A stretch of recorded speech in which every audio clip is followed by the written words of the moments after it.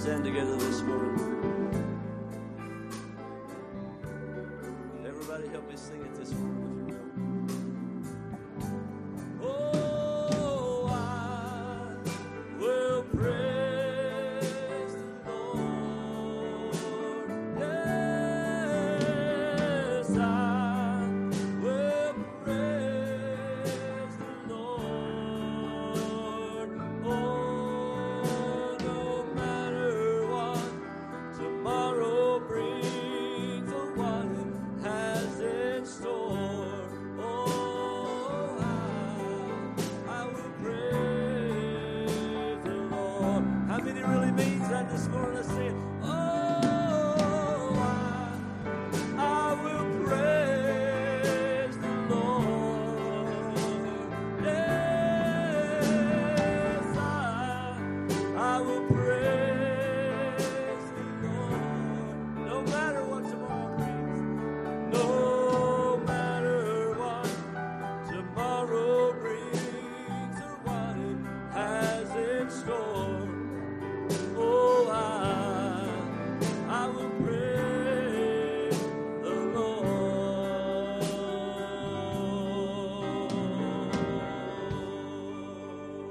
Oh, and I feel like praising Him.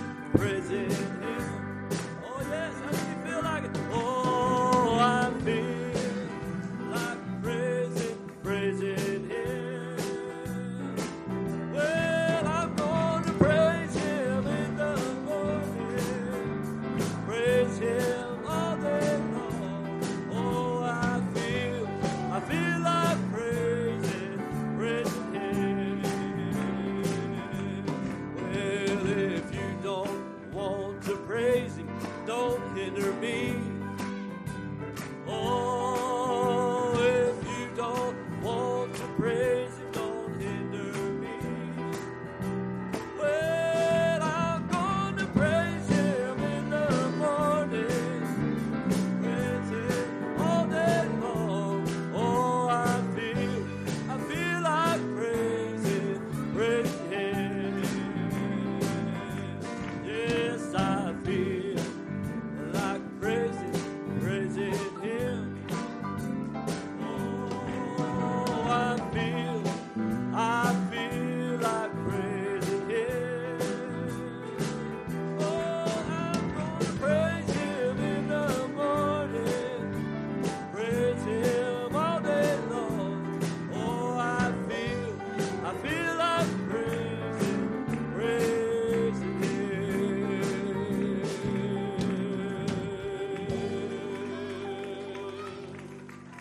Amen.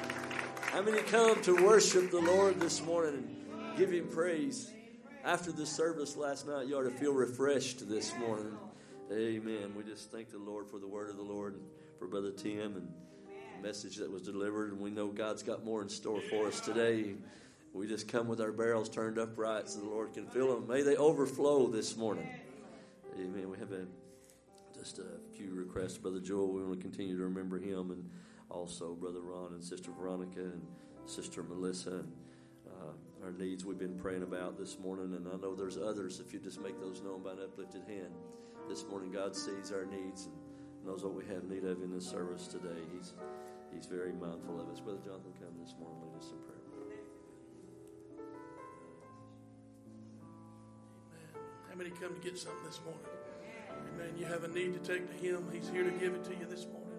Amen. Heavenly Father, Lord, what an opportunity this morning, Lord. Lord, to come into your house this morning, Lord, to bring the temples of God together, to bring our licks of fire together, Lord. Lord, all the testimonies that could be spoken that you've done in each one of our lives, Lord, and how you've moved us down through time and you've brought us to where we are.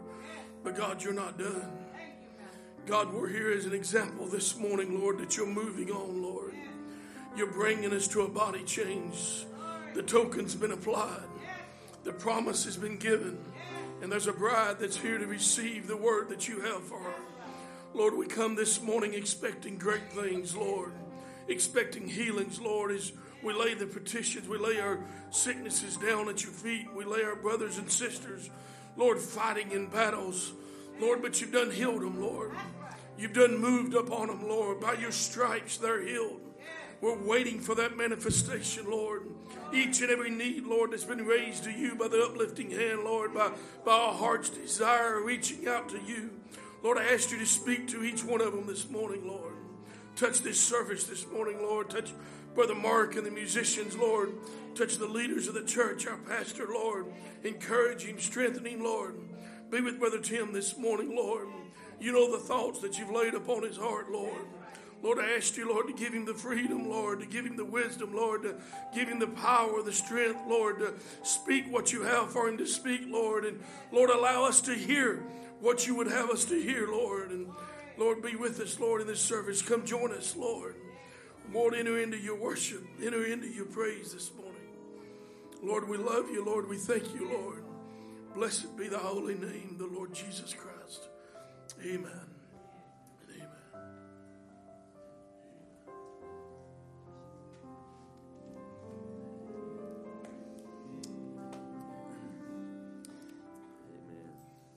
How many feels good this morning? I'm glad some of us do. I feel good. I feel real good. There's no place I'd rather be this morning than in the presence of the Lord. What could be more important? You know, these times we have right now, we need to enjoy every moment that we can. One of these days they're going to try to steal it from us. They're trying today to steal it from us. Why don't you praise the Lord while you have a chance this morning? Amen. And have victory in Jesus. Let's sing A flat. Well, I heard an old story, how our Savior came to glory, how he gave his life on Calvary to save a wretch like me. Well, I heard about his groaning, of his precious blood atoning. Then I repented of my sins, and I won the victory. Oh, victory! And Jesus, he's my Savior forever. He sought me and he bought me with his redeeming blood. And he loved me ere I knew him, and all my love is due him. And he plunged me to victory beneath the cleansing flood. And I heard about his healing, of his cleansing power revealing, how he made the lame to walk again, and he caused the blind to see. And then I cried, dear Jesus, come and heal my broken spirit. Oh, and somehow Jesus came and he brought to me the victory. Oh, victory! And Jesus, he's my Savior forever. He sought me and he bought me with his redeeming blood. And he loved me ere I knew him, and all my love is due him. He plunged me to victory beneath the cleansing flood. Oh, and I heard about a mansion he's built for me in glory. I heard about the streets of gold beyond the crystal sea. Oh, about the angels singing and the old redemption story. Oh, and some sweet day I'm gonna sing up there the song of victory. Oh, victory in Jesus, he's my Savior forever.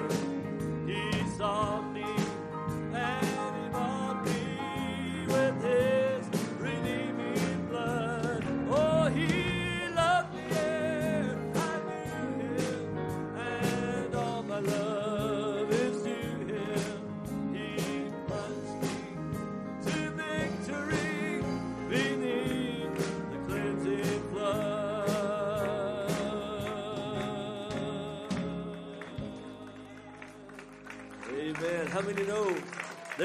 victory. And you know what the secret is? It's in Jesus. Amen. He and me. Amen. Let's sing this. We'll keep it now, would you be free from your burden of sin? There's power in the blood. There is power in the blood. Would you or evil a victory win? For there's wonderful power in the blood. Oh, thank God there's power, power, wonder-working power in the blood of the Lamb. Yes, there is power, power, power, power, wonder-working power in the precious blood of the Lamb. Now would you be free from your passion and pride? There's power in the blood, power in the blood.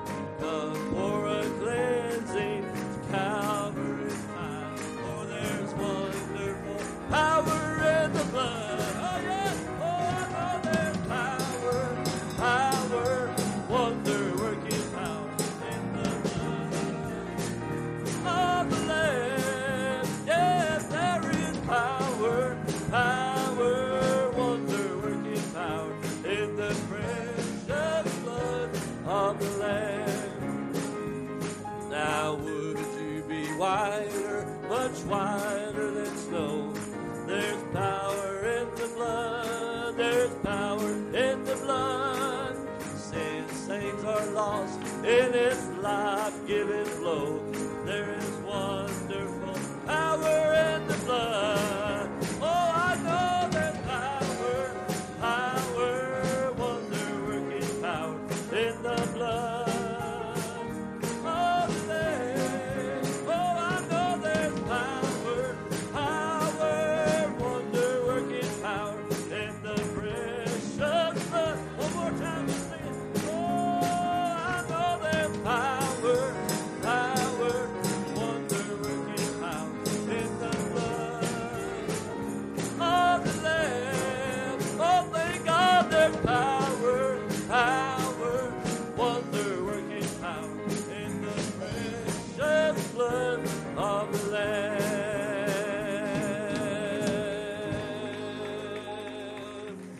Amen. Aren't you thankful that there's power in the blood? Amen. Let's sing this Kid D. Oh, I was a wretch. I remember who I was. I was lost. I was blind. I was running out of time. But sin separated. The breach was far too wide. But from the far side of the chasm, you held me in your side. So you made a way across the great divide. Left heaven's throne to build it here inside. And there at the cross, you paid the debt I owe. Broke my chains, freed my soul. For the first time I had. Somebody say, thank you, Jesus. Oh, thank you, Jesus, for the blood applied. Thank you, Jesus. Thank you, Jesus. You have washed me white. Oh, thank you, Jesus. You have saved my life. Oh, brought me from the darkness to glorious light. And you took my place, laid inside my tomb of sin. You were buried for 3 days, but then you walked right out again. Yes, you did. Oh, now death has no sting, and life has no end. For I have been transformed by the blood of the Lamb. Thank you, Jesus, for the blood. Thank you, Jesus. Thank you, Jesus. Thank you, Jesus. You have washed me white. Oh, thank you, Jesus. You have saved my life. Oh, brought me from the darkness into glorious light. Oh, and there is nothing stronger than the wonder-working power. Think about it. Of the blood. Oh, the blood that calls us sons and daughters. We are ransomed by our Father through the blood. The blood. One more time, let's sing it. There's nothing stronger. Oh, there is nothing stronger than the wonder-working power of the blood. The blood that calls us sons and daughters. We are ransomed by our Father through the blood. The blood. Oh, thank you, Jesus, for the blood applied. Thank you, Jesus. Thank you, Jesus. You've washed me white. Oh, thank you, Jesus. You have saved my life, brought me from the darkness into glorious light. Oh, glory to His name. How many can say glory? Oh, glory to His name.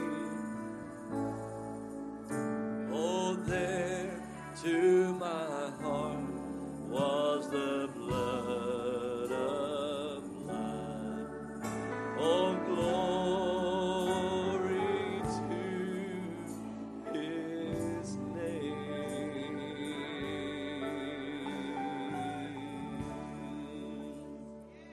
Amen. Can you say glory to His name this morning? After the service last night, I just feel so clean and washed out, and I'm just so thankful for the Word that changes us. You know, the world is trying to conform us to everything that they have to offer. But the Scripture says, be ye transformed by the renewing of your mind. Praise the Lord. We're here to be transformed this morning. Aren't you thankful for the goodness of God? Can we sing that this morning? I want to hear you sing it with all your heart. Last night we sung so loud, and I guess we praise the Lord so good the speaker cover almost fell off. Let's do it again this morning while you say, amen. I love you, Lord, for your mercy never fails me. All of my days I've been held in your hands. From the moment that I wake up,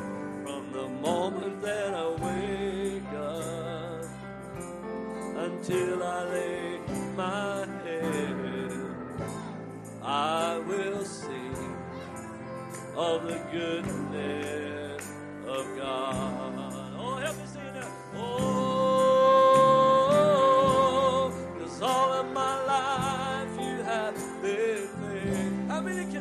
testify all of my life, all of my life, and all of my life you have been so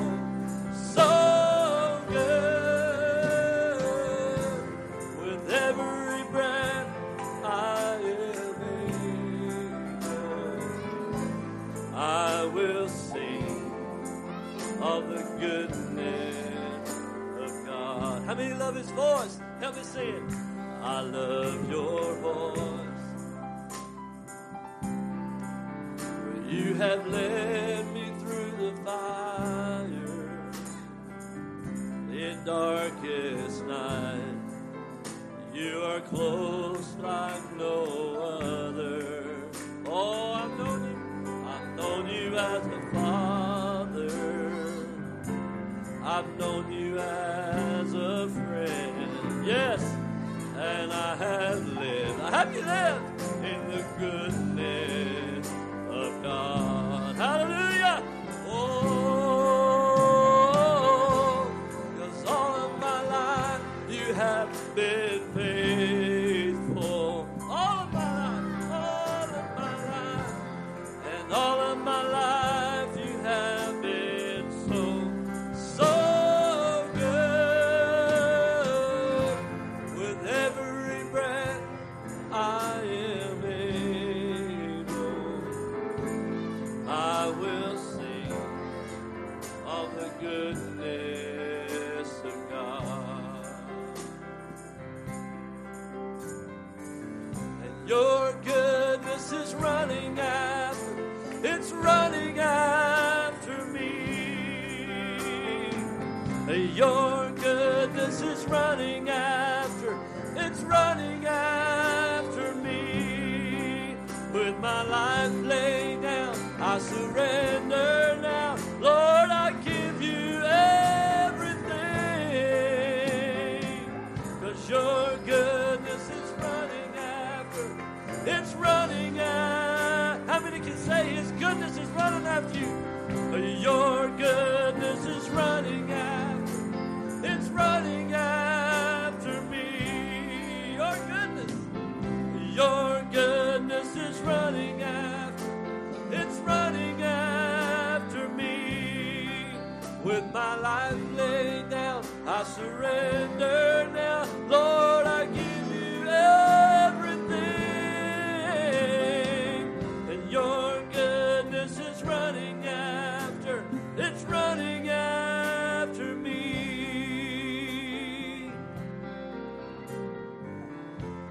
And all my life you have been faithful.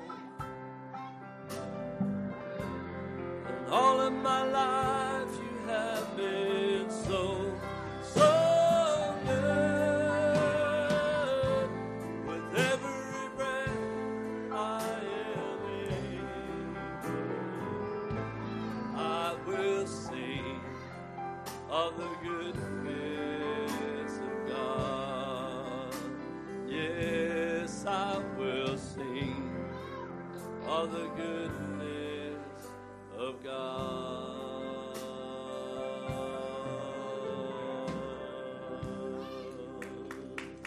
Praise the Lord. How many can testify this morning that all of my life, God, you've been faithful? When I was in the lowest place in my life, I could be dead, but God was faithful. I thank Him for His goodness.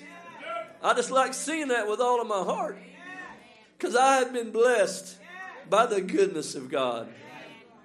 He's been faithful to me, and I thank Him for it. We'll let you have your seats this morning as we have our ushers to come and receive the morning offering. Amen. Sister Monica Nelson is celebrating her birthday tomorrow. I don't know if she made it. She's trying to get back to the service this morning from being out of town, but we want to wish her a happy birthday today. And we want to say it's good to see Brother Stephen and his wife with us this morning. And Brother Elijah, good to have you, buddy. Good to have you back in the house of the Lord this morning. Nathan, man, you looking sharp, buddy. You look like you walked out of a magazine today, my brother. Looking good. Amen. Well, we have a double door just in case you can get through the double door this morning. Amen. Do you love the Lord this morning? And you're thankful for His goodness. Amen. We have a youth choir that's going to be singing this morning, so if they want to be making their way up today to sing for us, we appreciate it today.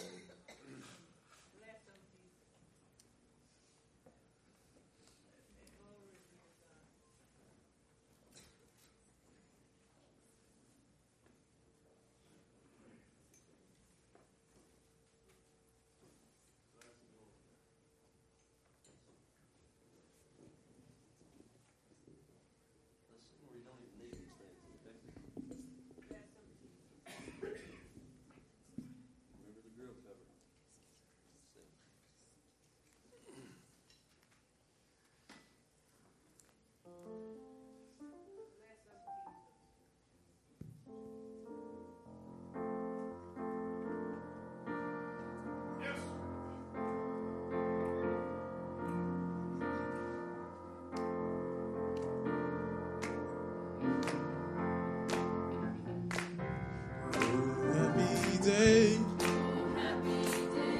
Oh, happy day.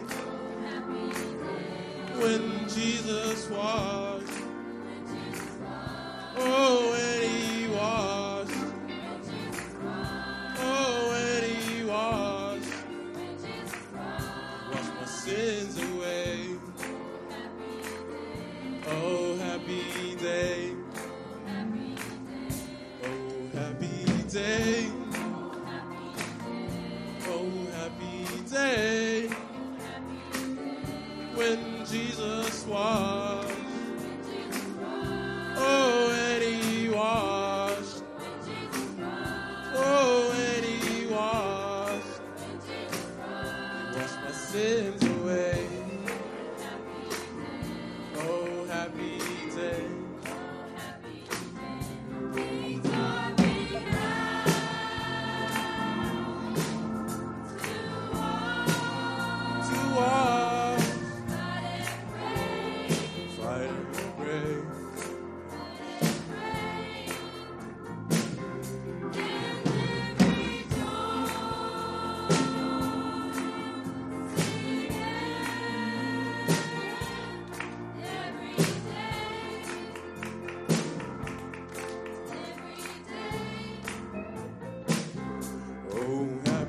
Day.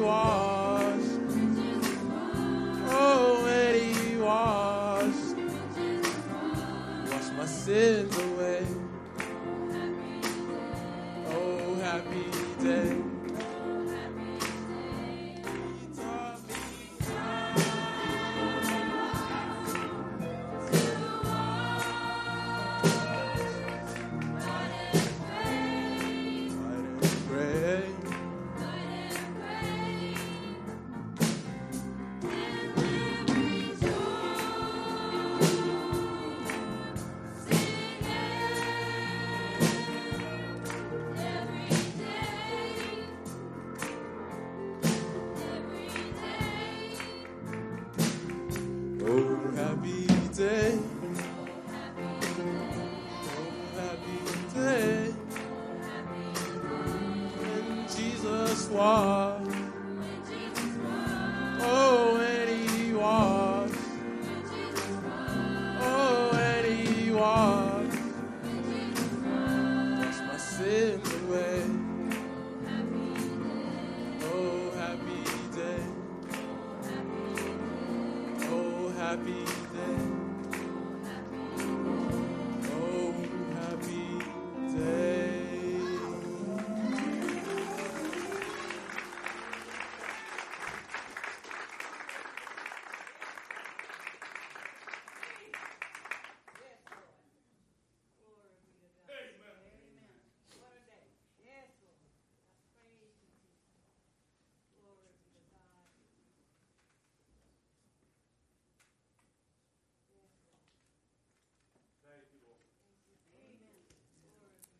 Oh, happy day when Jesus washed my sins away. Last night, Brother Tim was talking about living rejoicing every day. Not just on Sunday and Wednesday, but every day. We're going to have the joy of the Lord overflowing inside of us this morning. Let's stand together, if you will, as we invite Pastor to introduce our brother Tim, minister for us again this morning. We know God's got a lot for us in store again this morning. Just like Samson said, one more time, Lord. Just one more time. Amen. Let's sing this. I believe it's in the key of A flat. At night I lay in bed and I began to cry,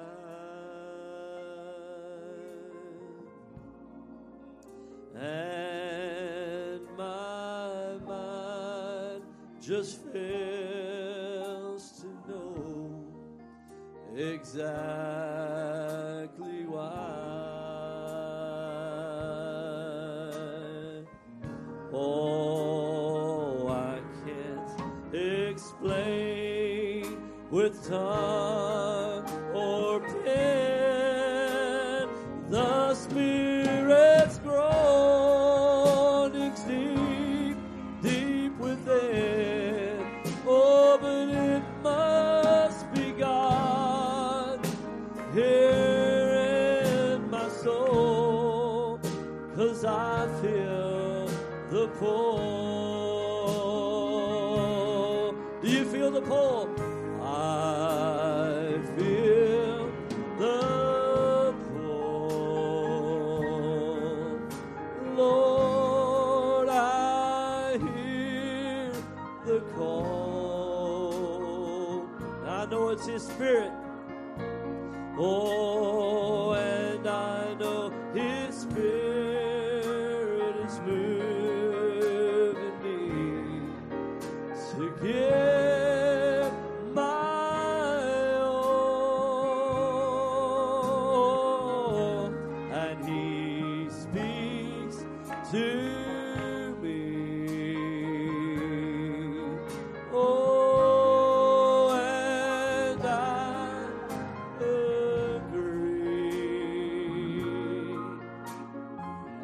Oh, Lord, please come and take control. I feel the pull. Listen, I went to hear the word. Oh, and I went to hear the word, and with each line and phrase, oh, He was drawing me, and He was drawing me to give a higher praise. Oh, there's a deep, oh, there's a deep call to the deep, and it's like a great magnet pulling me. Oh, and I know for sure I'll go, 'cause I feel the pull. I feel the pull. I feel the pull. Feel it this morning. I hear the call. Oh, and I know His Spirit is moving me to give my all, and He speaks to me. Oh, and I agree.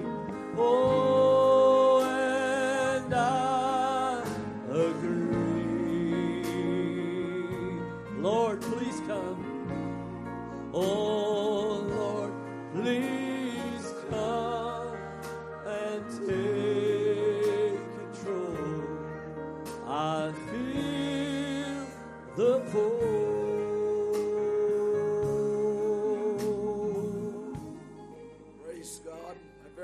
morning to you. It's good to be in the house of the Lord to worship Jesus Christ. What a blessing it is to gather, knowing that our faith is in Jesus Christ, and all that we are and that we will be transformed into the very image of our Lord this morning. So we welcome you back this morning in the house of the Lord with us, and we appreciate the Holy Spirit moving in such a wonderful way last night in Passover. Praise God. What a message, a challenge to our hearts. We're so looking forward to what the Lord will speak to us this morning as well. And before we go into the service, I'm going to ask the trustees if they'll come. This will be the tithes, the first fruit you give to the Lord, and God will bless you for doing that. How many are glad you woke up this morning and you had Jesus on your mind? I woke up this morning with my mind stayed on Jesus. Amen. Well, I woke up this morning with my mind stayed on Jesus. I woke up this morning with my mind stayed on the Lord. Yes, I woke up this morning with my mind stayed on Jesus. Hallelujah, hallelujah, hallelujah. And I'm singing and praying with my mind. Oh yes, stay on Jesus. I'm singing and praying with my mind. Stay on the Lord. Yes, I am singing and praying with my mind.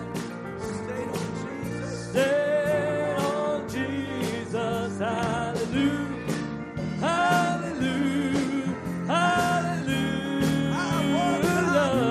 Yes, I woke up this morning with my mind. Stay on Jesus, I woke up this morning with my mind. Stay on the Lord. Yes, I woke up this morning with my mind. Stay on Jesus. Hallelujah. Hallelujah. Hallelujah. Hallelujah.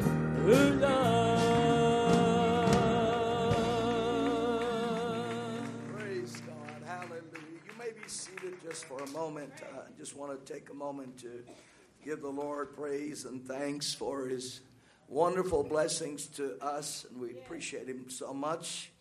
On the day of August the 22nd, 1995, we launched a ministry on a Thursday evening for the Lord as we set out, my wife and I, in a few metal chairs, and God began to bless and add to the church, and here we are today. We have seen many things, many buildings we've been in, bigger crowds, smaller crowds, medium crowds. We've seen a lot.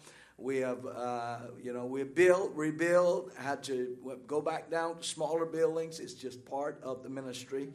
But here we are today, and I was giving God thanks today for these homecoming services, and the Holy Spirit gave me these wonderful words in the book of Psalms chapter 30.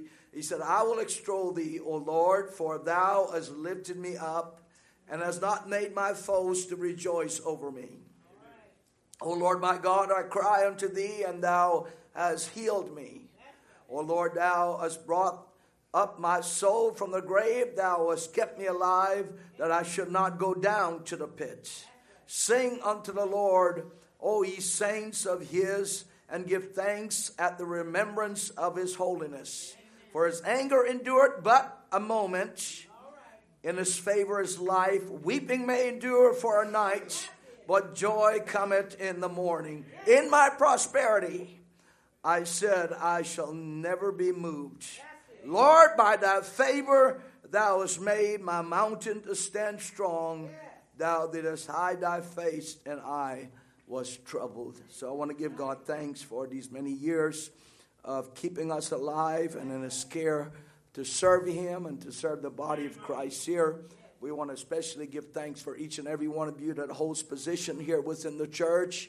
All of our trustees, deacon, media staff, all of our musicians, Sunday school teachers, those that work here at the church to keep the building clean. every part of the ministry, the youth ministries, everything that goes on here at the church. We want to thank God for each and every one of you and give you a very special thank you and appreciation from the depths of our hearts for standing with us all through these years and being faithful at your post of duty. We also want to thank you who are here. You may not have a position, but you are here given to the Lord and sacrificing and coming and being a part of the body of Christ. Now you understand the work of God is sovereign. It's sovereign. The church is sovereign. The ministry is sovereign. Brother Branham explains to us in the messages, and he gives us the three identification of a true God called ministry. And you've heard me say it time after time again. First of all, it will stay true to the word. Secondly, there'll be signs and wonders and miracles follow that work. And thirdly, then God will bring evident proof of that ministry within the church. And we have seen that. We've been going through a rebuilding, regrowing process here in the church. We've had some that's left. We've had people that's come back. But, we hold no grudge to that. We just keep moving on by the grace of God because we know He is the one that has called us, and He will bring us to that final day when He calls. So we thank each and every one of you this morning for your faithfulness, your sacrifice to the body of Christ. Also, I want to say today, we're going to dedicate this building today. The Lord has blessed us to be able to just completely tore it and rebuild it and pay it off. And we thank the Lord for that. And we're very grateful to the Holy Spirit. Back in 2018, July of 2018, I was ministering at a meeting at Brother Ron Spencer's church, and just had some powerful services there. Were you with me in that meeting? I think Brother Mark, Sister Kelly was with me. We can't ever forget those services. Such a wonderful move of the Holy Spirit on a Saturday night, and I thought that I went out of this life into another life, and I still had another service to preach that Sunday morning, and they carried me out, they said, and Brother Mark carried me into the vestibule. I was staggering like a drunk man, and the people at the front desk said, "Is he drunk?" And he said, "Yeah, on the Holy Ghost." Well, they finally got me into the bed, and somewhere about 2:30 that morning, 2:45, the Holy Spirit came to me. It's so tangible and so visible in almost an audible voice, and said, "When you get back home to Tennessee, I want you to completely take the church down, rebuild it, and just make it a better place for the people of God, and I will stand with you." And you remember I came right back, and at the time I was really struggling because we were supporting some missionary brethren and all of that, and I wondered how we were going to do this. And I shared the vision with you, and we started out by faith. We just started out by faith, and the Lord has certainly confirmed this word today. And I want to thank God that we not only have built this church, but we have paid for it. And I want to give God all the glory and all the thanksgiving and the praise that when He gives a commission, that He will stand beside it. Now, God doesn't always explain every detail, every step of the way. He just gives us directive, and we have to obey Him. So we thank God for you who have sacrificed, who have done and give to the body of Christ. May God bless you and reward you and give back to you 100-fold, 200-fold, and bless you is our prayer. So we appreciate all of you, and we thank God for that this morning. Can we just give the Lord a good round of applause and thanksgiving for Him today? I'm going to invite you to stand with me again, and I don't want to take too much more time, but we can go into all kinds of miracles and testimonies and history and such like, but God holds all the records, and that's all that matters. Is that right? He holds all the records, and that's all. I'm not one to look back and regret. I want to always look forward and to stay positive and move towards a goal, because the Bible tells us, Paul says, press towards the mark for the high calling in Christ Jesus. So the Lord bless you real good. Elijah, I know that they welcome you back, but I want to tell you, welcome home, son. I love you. God bless you. Let's give him a nice welcome. Hallelujah. Praise the Lord. Praise God. You're always a part of us and always in our prayers, and we love you. Amen. And I did enjoy watching you guys work out. Maybe next time I'm going to show some of you boys up. Amen. But we love you so much. We appreciate you. God bless you. You ready for the word this morning? Are you hungry for Jesus? All right, let's just turn our hearts towards the Word this morning. If I forgot anyone, please forgive me. And then also, I can't forget my precious wife just sitting there looking at me. She's been through every storm that I've been through in life. Amen. And when she was getting ready to marry me, and she went to our pastor and asked our pastor about me. And our pastor's wife told her, "Are you sure you want to get into this preaching ministry thing? Do you know what all that comes with it?" So every once in a while, she'll remind me about that. I should listen. Amen. But praise God. Amen. But and nonetheless, she married me, and here we are. We can't go back now. We got grandchildren, and we're raising a family for the Lord. So God bless you. Let's turn our hearts to the Lord. Sing this song as we invite Brother Tim to come. And I just want him to just have his liberty and just feed us the Word of God. We certainly appreciate his ministry. I want to say this. I appreciate men who are staying with the Word, who are staying with the apostolic anointing that was on the day of Pentecost. It didn't stop. It's still here. It's not just for the apostles. It's for us. The Bible said, "These signs shall follow them that believe in my name. They shall cast out devils." We believe in the signs and the wonders in the church. And I appreciate such a man who believes and embrace all of the Bible this morning. I'm sure you will be blessed. Let's sing this song as we invite him to come. And just open your hearts. If the word bless you, you can say amen. If you feel like jumping up, that's fine. If you feel like running the aisle, that's fine. Just as long as you don't interrupt the word, but just praise God. And I'm sure that you will be blessed this morning by the word of the Lord. Let's sing this.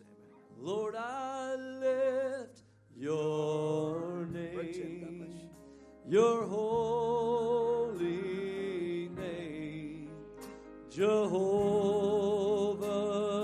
God, Elohim, the great I am, the risen Lamb. He's my and King. Can we sing it one more time?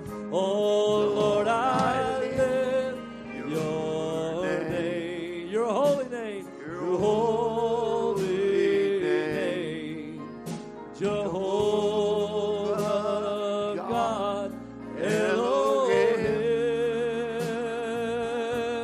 the great I am, the risen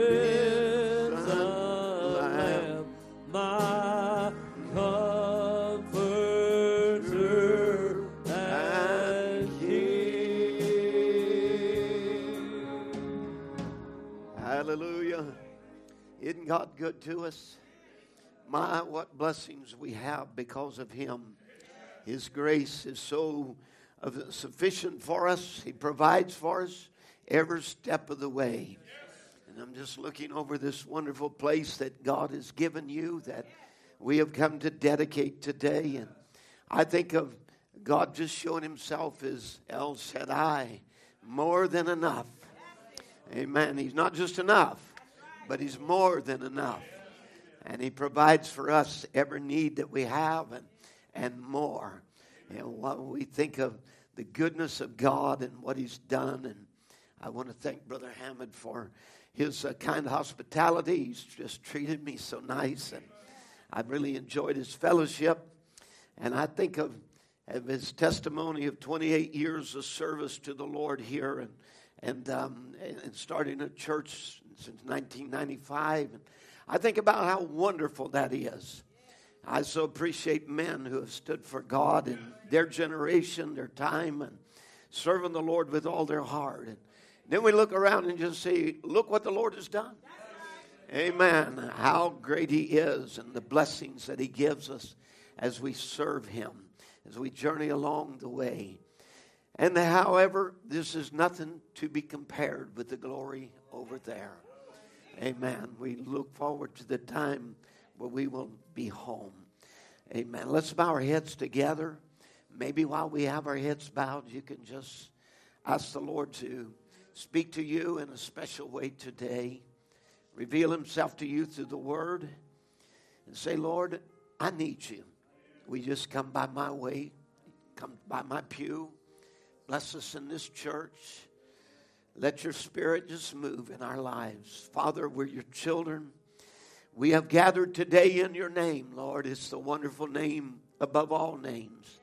The name of Jesus, that at the name of Jesus, every knee shall bow and every tongue confess that you're Lord. And I ask, dear God, that you would just be with us today and give us strength now and courage and faith and ability. Every need, Lord, that your children has, we know that you're conscious of it because you know even the sparrow that falls. So how much more you understand our frailty and our humanity. So we're asking, Lord, that you would just speak to us today and you would bring us words of encouragement and comfort. And even there is comfort in correction. So if you corrected us, Lord, we know you don't spank the devil's children. You correct your own. So, Lord, we just pray that you'll be a parent to us and be real to us in every way. Lord, I want to thank you for this lighthouse here in this area. Lord, the job that they do, others cannot do because you've called them to this place and this location. So, Lord, I just pray, God, that they'll reach out until we find that last one, Lord, because we can't wait until that last one comes in. Then we'll go home to be with you. We'll meet you in the air as you promised. So, Lord, we ask now as we are here sojourning and you blessed us with so many things that you, oh God, will now just come and honor us with your presence and be real among us today. They're sick among us, heal them. If there's needy, Lord, speak to those needs. We ask in Jesus' name. Amen. Amen. God bless you. If you'll turn with me to Acts chapter 7 and verse 44, we want to just kind of get right into the word today. And I understand you got several activities going on and so on for the full day's worth. So, amen. But we want to just, we just want the Lord to move today and to speak to our hearts. And you pray for me. I've got just a little bit of drainage and my voice is not as strong today, but we'll get through this by God's grace. Amen. He knows exactly how he wants this ministered. So even if he has to slow me down a little bit, well, that'll work. You know, we'll get the thought across and just minister in the way that he wants it ministered. So Acts chapter 7, verse 44, our fathers had the tabernacle of witness in the wilderness, as he had appointed, speaking unto Moses, that he should make it according to the fashion that he had seen, which also our fathers that came after brought in with Jesus into the possession of the Gentiles, whom God drave out before the face of our fathers until the days of David, who found favor before God and desired to find the tabernacle for the God of Jacob. But Solomon built him an house. Howbeit the Most High dwelleth not in temples made with hands, as saith the prophet, heaven is my throne, the earth is my footstool, and what house will you build me, saith the Lord, or what is the place of my rest? Hath not my hands made all things? Amen. God bless you. Can be seated. I'm going to speak today on dedicating this house for this special service today. And we have such a wonderful place that God has given us and blessed us with now. And you know, man has always tried to build something, whether it was an icon or an idol or a temple, something that would house or could contain God. And you know, looking around at this beautiful place that you have made with your hands, and you have no doubt great talents here, and it's all on display of the work of your hands. And as I'm sure there's been a lot of sweat equity in this as well, and then of course the work of your hands providing the money to build this place and things of that nature. And what a wonderful thing that it is to know that it's debt free and that you can be blessed in such a way. God has really, really blessed you. There's not many congregations that can say, you know, we have a place and it's paid for. And I think about my own home church, you know, where God just performed one miracle after a miracle. And we have a place, a beautiful place that we also meet in, and God provided. And as I said about our place, He was more than enough. I was willing to do with just gravel parking lots or do whatever, as long as I didn't have a debt. And God was more than enough. He provided more than enough so that we was able to not only do things for our own church, but after we finished building, give money to another church that was trying to build a building. So, you know, God is gracious like that. Amen. And he'll not be in debt to any man. And so looking around at this beautiful place, it's a masterpiece. The design, the planning has made it so. And no doubt it was a vision that started in the mind and heart of the men of God here. And as they went forward, it was written up on the paper and then drawn out on paper. But, you know, you couldn't meet on paper. The paper was wonderful, and it would give you a vision and a visual of what it would be like, but you couldn't meet and worship God on that paper. So it had to become from paper unto manifestation. And that's the way it is with God, with His church. He started out with something in His mind, and then He wrote it on paper. But now it comes into manifestation as the Word becomes flesh. Now, we cannot build a place that's worthy enough, though, to contain this almighty, omnipotent God. And today we're not here to offer this place as a dwelling place for God, but only as a place where His people can gather together and worship Him. Now, in the time of Jesus, the temple had been rebuilt by King Herod, and it was no doubt a breathtaking construction for those ancient times. The huge marble pillars made of one stone, and there were 8 gates, and one of those gates was called Beautiful, and there was porches on the side, and one of them was named after King Solomon, which was Solomon's porch. And this would be the temple that His disciples would point out, those massive, magnificent stones of marble of the ornate temple. And Jesus would say to them, you see at these great buildings, there shall not be one stone left upon another that shall not be torn down. So the difference between this temple that Jesus was at and His disciples and Solomon's temple was that the glory of the Lord, the Shekinah glory, had never filled that temple. It was never ever seen there. They had never had a witness of the pillar of fire and the glory of God coming into that temple. And of course, you know, that was the difference between Abel and Cain's sacrifice. It's not just because Abel offered the right sacrifice, the lamb, but it was the glory of God that came down, that gave witness to this being the right sacrifice. See, you can have correct doctrine, but without the glory, it's just a ritual and a formality. And so all Herod's temple had to offer was beauty and ritual and forms. But there was no life there. There was no God there. And Brother Branham tells us this in Ephesian church age as he speaks of the one who walks amongst the 7 golden candlesticks. And he's described as Christ who is our life. For he said, Christ indeed is the life of the church. She has no other life.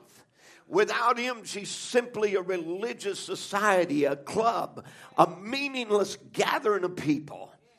And as a corpse, bejeweled and dressed, is still a corpse. So the church, no matter what her programs and her gracious efforts might achieve, without Christ, she is a corpse also.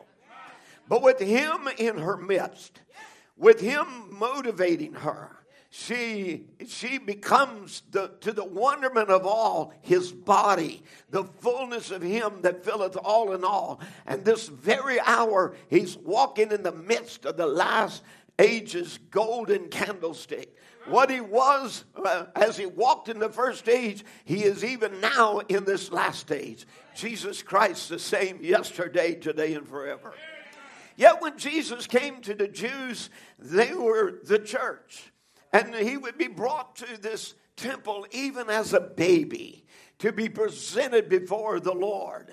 And then as early as 12 years old, he would be seen there on Solomon's porch that's located on the east side of the temple. And he would speak things with the rabbis and astonish them with his questions and his answers. And this would be the same temple that Jesus would later plat a whip and drive out the sheep and the cattle and turn over the cages of doves and pour out the money changers' money and say, my Father's house should be a house of prayer, and you made it a den of thieves. This would be the place that Jesus would actually weep over, where he would say in Luke 19:42, saying, if thou hast known, even thou, at least in this thy day, the things which belong to thy peace, but now they are hid from thine eyes. For the days shall come upon thee that thine enemies shall cast a trench round about thee and compass thee round and keep thee in on every side and lay thee even with the ground and thy children within thee, and they shall not leave thee one stone upon another, because thou knewest not the time of thy visitation. So he would visit the temple time and time again, only to be rejected by them. Think about that. God coming to his own church and would be unrecognized, unwanted, and then rejected and be crucified. And yet, the Bible speaks of that the glory of this latter house, according to Haggai's prophecy, was to be greater than the former house, the one that Solomon had built.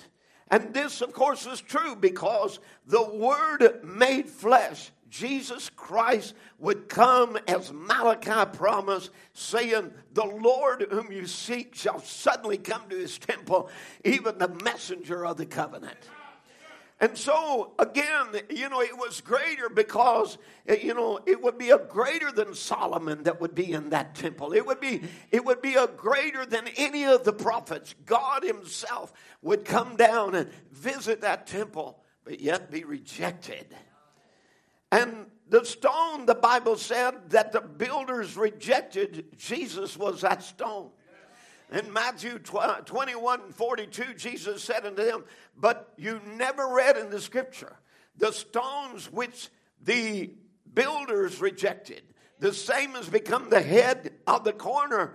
And this is the Lord's doing, and it's marvelous in our eyes.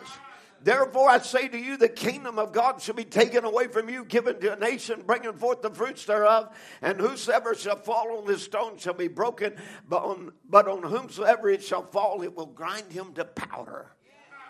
So this stone, the Messiah, he would be despised and be rejected of men. He was to be the capping off of all of the Hebrew prophets, of all the Old Testament scriptures. He was to be the fulfillment of all the Word of God and the capstone and the valued thing that would tie it all together. But they rejected it. You see, they disallowed and disapproved of him, regarding him as vile and base and the most contemptible of mortals, and set him at naught and held him in utmost scorn and derision. Now, you may think of something that happened 2,000 years ago, but I want you to understand this is being repeated again in this last day, where Christ, the true capstone, is rejected. Because he's not only the cornerstone, but he is the capstone. He's the author and finisher. So he's rejected by some today who bear the same characteristics of the builders back then. His deity is denied. He's treated as a mere man, just a human, when he was the fullness of the Godhead bodily. of whom the prophet would declare that the greatest revelation is the deity, the supreme deity of our Lord Jesus Christ. You can't get the first base until you believe that and walk out. That's what Peter said, repent and then see the deity. Be baptized in the name of Jesus Christ for remission of sin, and then you're ready to go in the Spirit. The first thing you got to know is the deity of Christ. I am Alpha and Omega. I am A to Z. There's no more but me. I was at the beginning, I'll be at the end. Yet I'm he that was, which is, and shall come, the Almighty. Isn't it something today that he's rejected and displaced as the fullness of the Godhead bodily for a third person in the Trinity? Or even among some message believers today that he was just a Lord, a smaller Lord under God, that he's really not God at all. Attacking the very deity of Jesus Christ is the rejecting of the cornerstone. Back then, the chief priests and the elders that had the oversight of the Jewish church, which was God's building, they would not allow Jesus to have his place in the building. They would not receive his doctrine. They threw him aside as a despised and broken vessel, as a stone for the trash heap that would serve only for a useless stone just to stumble over or be trampled on. And because of this, God in his wrath threw aside their building. I want you to understand, when you reject Christ, he's going to reject you. He said, you be ashamed of me, I'll be ashamed of you. You turn me down, I'll turn you down. And so because of their rejection, God in his wrath threw aside their building, the Jewish church, and Jesus told Peter he would build another church. And he would build this church, and with this church, he would be the chief cornerstone. And his church would be built upon the revelation of who he is. That on this rock I will build my church, and the gates of hell shall not prevail against it. As he says in Isaiah 28:16, therefore thus saith the Lord, behold, I lay in Zion for a foundation, a stone, a tried stone, a precious cornerstone, a sure foundation. He that believeth shall not make haste, or he who maintains his faith will not run away in panic. You see, the church must be God's building. You see, Christ must be its foundation stone. And as he said in Psalms 127 and verse 1, except the Lord build the house, they labor in vain that build it. So unless the Lord builds a church, that they that labor in vain. So God must be his builder. And no building we build with our hands can contain his glory. It never was a building made with God's hand. It was never a building made with man's hand that God wanted anyway. It was a body that God wanted to dwell in. So he says in Hebrews 10 and 5, when he come to the world, he said, sacrifice and offering thou wouldest not, but a body hast thou prepared me. You see, God wants more than worship. A lot of worship today is not worship of God. It's actually the idolizing of men's talents and their ability. Amen. A lot of this, what you're hearing, and singing and so on, and it's all about God, but it's really not about God. It's about how great the singer is and how long he can hold his voice and the pitches and the range, and everybody's applauding over that. But you see, God wants more than just somebody to worship, because you can be worshiping men's abilities. You can be worship men's talents or men's intellect and how well he lays out a sermon or all of this. That's not the kind of worship God wants. God wants a body prepared for him to dwell in. Amen. And those bodies are be shaped and be molded to fit into his building. Peter said it in 1 Peter 2 and 4, to whom cometh as unto a living stone, disallowed indeed of men, but chosen of God and precious. The cornerstone in this building was not a dead stone. It was a living stone. Amen. The body of Jesus, his temple went down to the river Jordan and was baptized in the water. It was washed as an obedient lamb for sacrifice. And there then the glory of God filled his temple. You see, the heavens opened and the voice of God cried out, saying, "This is my beloved Son, in whom I am well pleased." And the glory of God came down as a dove, and it filled his temple. Amen.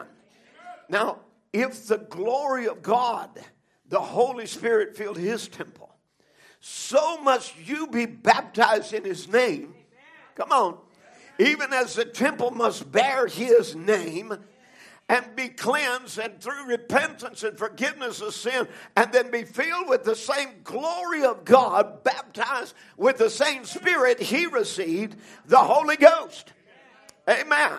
So after Jesus received the abiding of the Holy Spirit from there, he went and proved that the gates of hell could not prevail against a living stone.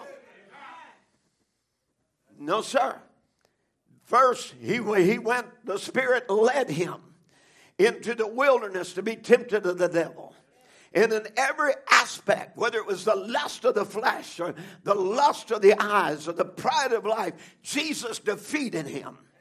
Brother Branham would say of Jesus, he said he endured temptations, and he said he was tempted in all points, as the scripture bears witness, as we are, yet without sin. He said he was tempted by money. He was tempted by women. He was tempted by lust. He was tempted by everything that we are tempted with. But he never failed. Are you with me?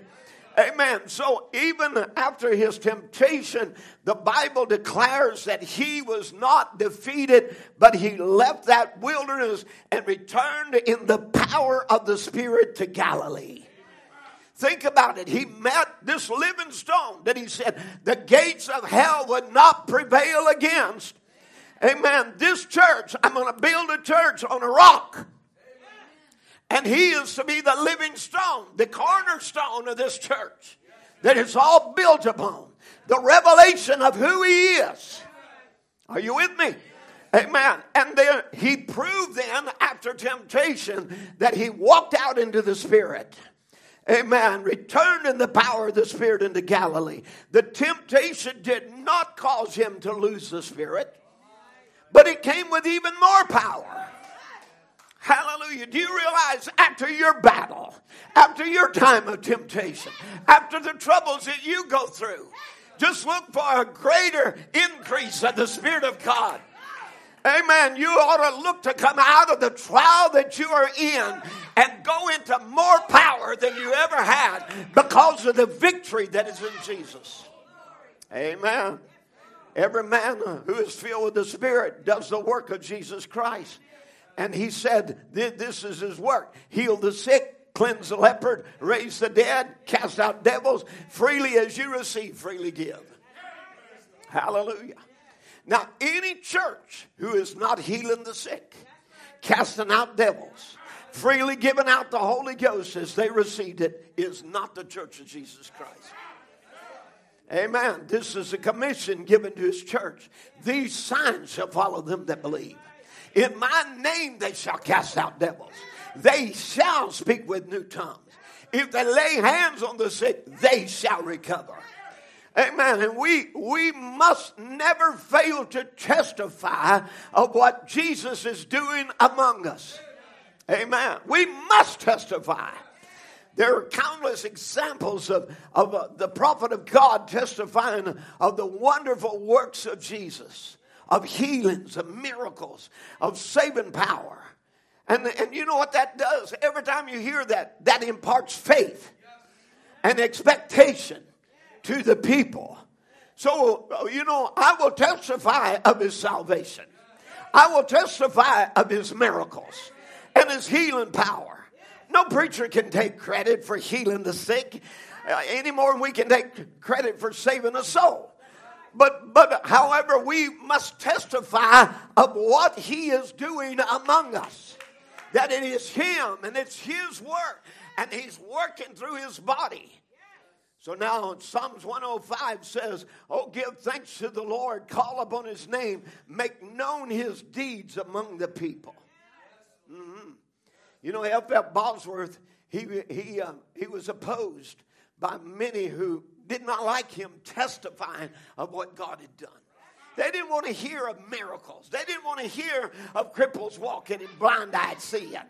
You know, that offended them. It made them realize their lack of God. And rather than seeking God, they found ways to make excuses for why they didn't have what God promised in his word. So F.F. Bosworth said, some oppose and write articles against us for publishing the testimonies of those who are miraculously healed. What is the matter? Is there anything wrong in obeying the Lord's command to make his deeds known among the people? Since Jesus died to open the way for his mercies to reach all the needs of man, we surely ought to be willing for them to know it. And one would think, to read of some of the books and articles that are being written, that it's a crime to let the people know about the Lord's compassion. Oh my. You know, I think of our own message. The climate in the message when I was a boy preacher some 50-something years ago, and even now, is that we're not to testify of God's miraculous healing power. It's thought it might take away from the prophet and from his position. But I'll tell you, it's a huge discredit to this message and to the prophet of God for us to present the message of the hours as one that no longer works. You know, we present it like that because no longer are valid testimonies allowed. The church world, even in Bosworth's day, that preached, and that predated Brother Branham, they did not want God's deeds known. Amen. There's hardly a sermon Brother Branham doesn't testify of some marvelous work of the Lord. What God's been doing, how God's been moving. Those things encourage us. It gives us strength to know that God still heals cancer. Amen. That he still delivers from brain bleeds. That he makes cripples to walk. Amen. That he makes the hearing to hear. The one who can't hear to hear. Amen. So, you know, all of this, it shows the marvelous work of the Lord.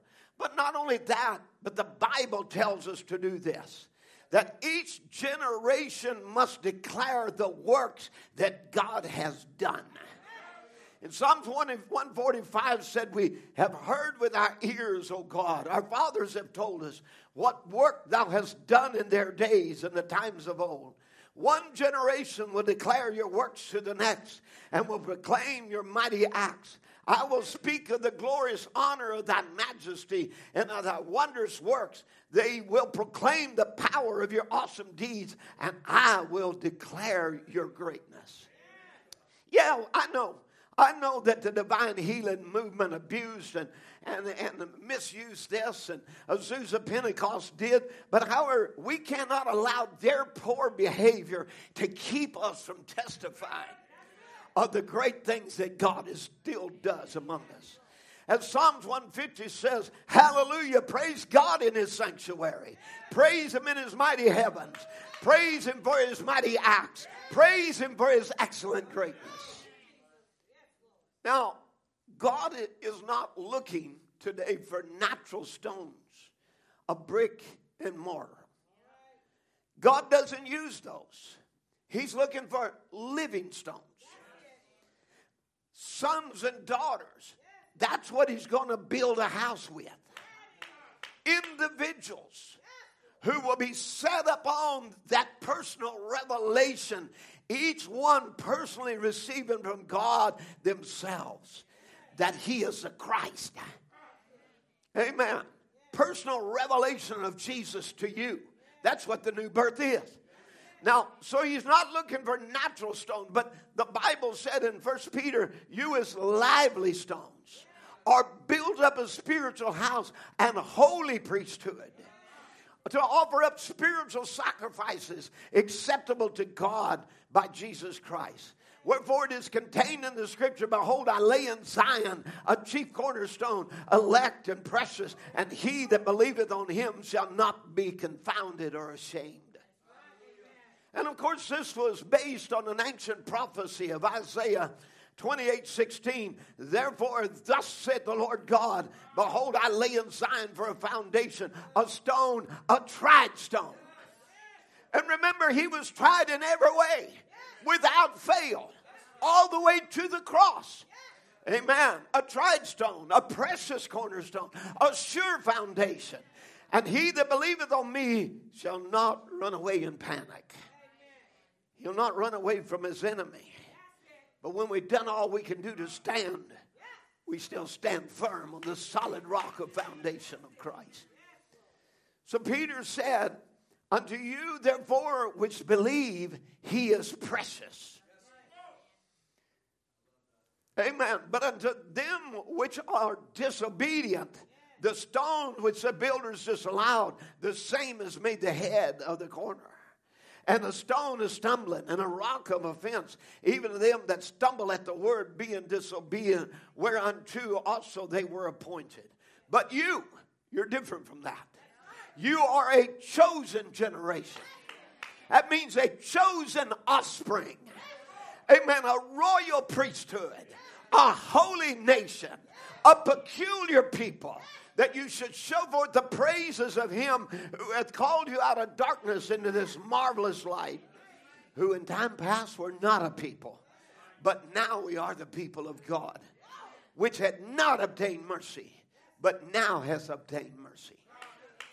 So the church of Jesus Christ is a spiritual church, a mystical body. No one can add himself to the church. You can't join it. Amen. A lot of people want us to come and say, I'd like to join this church. You can't join it. You can only be added to the church by God. And furthermore, no one can remove you from the church when God has added you.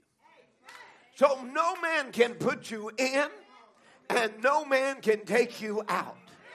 No man can write your name on the book of life, and no man can take your name off. Hallelujah. I'm glad that our salvation is not connected with some whims of some fickle preacher somewhere who decides who is going to go to heaven and who ain't. Amen. Are you with me? Amen. But it's there on Christ himself. And when he chooses you, he can never unchoose you. Because he can't change his mind about his word. He cannot say, oh, you made a mistake, so I'll just X you off of my list. I'll take your plate off the Lamb's Book of Life and or off the table there at the marriage supper. Oh, I didn't know he was going to make such a mess of himself, so I'll take his plate up, or I'll let somebody else come take it. No, nobody can take your place. Nobody can replace you. You were called, you were chosen, you were elected by him, and he'll never change his mind about you. Hallelujah. If God called you, amen, the gates of hell will not prevail against you. Amen. So you see, this stone, you are a lively stone. And every stone has to fit in its place. You know, a lot of times we get the wrong idea about things. We get to a feeling, well, adoption, we'll be mature sons, and you know, we'll all be doing miracles and signs and wonders and having divine healing campaigns and prayer lines and working with great power. No, that's not adoption. Adoption is every man in his place. God working in a housewife. Jesus living in you, showing to the world what God would be in a woman, a mother of children, a wife to a husband. Are you with me? Amen. A farmer or whatever it is, a construction worker. It'd be God going to work with a lunch pail under his arm. Amen. It ain't everybody being a preacher or having prayer lines or casting out devils. In fact, his Florence Shakarian came to Brother Branham and said, Brother Branham, I don't know what's wrong with me. He said, I fast and I pray and I fast and I pray and I still can't cast out devils. He said, sis, you don't know your place. He said, you wasn't called to cast out devils. You were called, are you with me? You were called to fast and pray while others cast out devils. Said, you just don't know your place. You know, but again, you know, the devil would try to make us all, you know, Ephraim wanting to plant corn in Manasseh's pastures or whatever. You see, you've got to be in your place, in your position, and knowing you are important in God's economy. Amen. You may not be the lead stone on the corner there, but as you come on down, every stone in the building is important. Whether you are a young person, whether you are a woman, whether you are a man, if you're a deacon, if you're a trustee, it doesn't matter if you don't hold an office. Amen. You say, well, I'm not doing nothing for God. Oh, yes, you are. You are living a testimony of Jesus Christ. You sisters, every time you walk into Walmart, you are testifying of the glory of God. Amen. And how God would live and dress in this Sodom age. Absolutely. You are a witness. Now, so everyone has a place in the building. We may not be exactly like the other one, but we all got a place here. Every born-again Christian. You know, Paul would use the example of the body, and he said, what if everybody was the eye? What if, you know, seeing is great, and it's a valuable part. But what if my body was just a big old eyeball? There wouldn't be a mouth to speak the words I'm speaking. Right? There wouldn't be a feet to carry the eyeballs. If all I was a big eyeball, if all the church was just one thing. Are you with me? Every part. Some of it are hidden parts. Some of them are invisible parts of the ministry. But you're just as important. I've never seen my heart, but I couldn't live very long without one. Amen. My liver, I don't pay much attention to it. How you feeling today? I don't talk to my liver. I've never seen it, but it's a very important part. It's a hidden part, but it's very vital to the body. And I want you to understand, you are a vital part to the body of Christ and to this church. Amen. Amen. Your presence is important. Empty pews don't praise God. Amen. Amen. You're important here. You are needed here. You are vital to the rest of the body. You add your little part to be exactly what God had in his mind for a church right here in Murfreesboro. So give it your best. Serve God in the capacity that God called you to be in.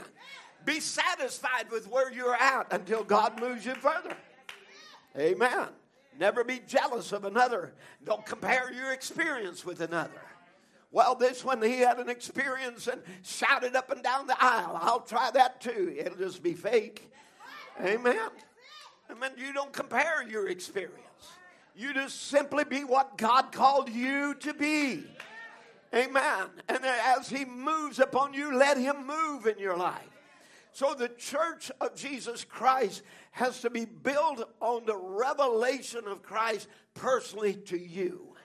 That's the rock we are built upon. When he reveals himself to you by the infilling of the Holy Ghost, he places you or positions you as a living stone in the temple of his church. And when he does, then the gates of hell cannot prevail against you. Amen. Now, so you see, again, and I quote from Brother Branham, he said, I say to thee, Peter, little rock, I am the great rock. I'm the cornerstone. But you're the little rock that's placed upon me. The builders chose you. You never chose yourself. Think about that. You never chose yourself. The builders chose you. The angels of God, one night working in the quarry, called you out. and submitted yourself to me, and I cut you in my own fashion, and I made you the way I wanted you to be. I done the sawing, you stood still, and I placed you now as a little stone to fit with some other stone to lead that stone, and that stone leads that stone, and that stone, and the cement of love is bringing you together, making the foundation which I am to be fitted together with every stone that professes my name and receives this revelation. And upon this rock, the revelation of God that will stand still and be cut, the stone by the revelation, I will build my church, and all the gates of hell shall not prevail against it. Hallelujah. Amen. Amen. God put you here in this age at this time for a purpose. Hallelujah. And the sooner you find out that I'm a part of this body and I'm important. Amen. Listen, if you're part of that, if you're part of God, there can be no rapture without you. Amen. In fact, no matter, just as Jesus said, I am the resurrection and the life, you can say also, I am the rapture. That's who I am. I am the embodiment of all of those scriptures. Amen. I'm the one called. I'm the one placed. Now, so it's a solid foundation. The entire church of the living God is built upon the spiritual revelation of the Lord Jesus Christ. Amen. That he saves you by his grace. Now, and so now, a church that is built upon Jesus can never fail. A person built on the revelation of Jesus Christ personally to you never will fail. You say, oh, well, Brother Tim, that's impossible. Well, let me just read Peter. Peter said, given all diligence, add to your faith virtue, and the virtue knowledge, and the knowledge temperance, and the temperance patience, and the patience godliness, and the godliness brotherly kindness, and the brotherly kindness charity. And then he said, if these things be in you and abound, if this character of Christ is in you by the new birth, they will make you that you will neither be barren nor unfruitful in the knowledge of our Lord Jesus. And then he sums it up in verse 10, said, if you do these things, if you receive this character of Christ by the Holy Ghost, you will never fall. Hallelujah. Amen. You will never fail. This is the word of God. Now, Jesus told us the parable of the house built upon sand and the house built upon rock. So that foundation must be built upon the rock. Cannot be just built upon shifting sands. It's got to have a solid foundation. Now in Ephesians 2:19 he says, you are no more strangers and foreigners, but fellow citizens with the saints and of the household of God.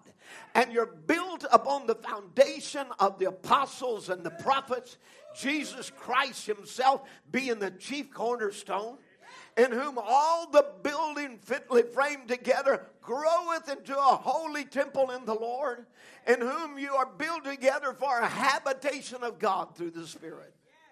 So Jesus must be the cornerstone of this church. Without Jesus, we're nothing.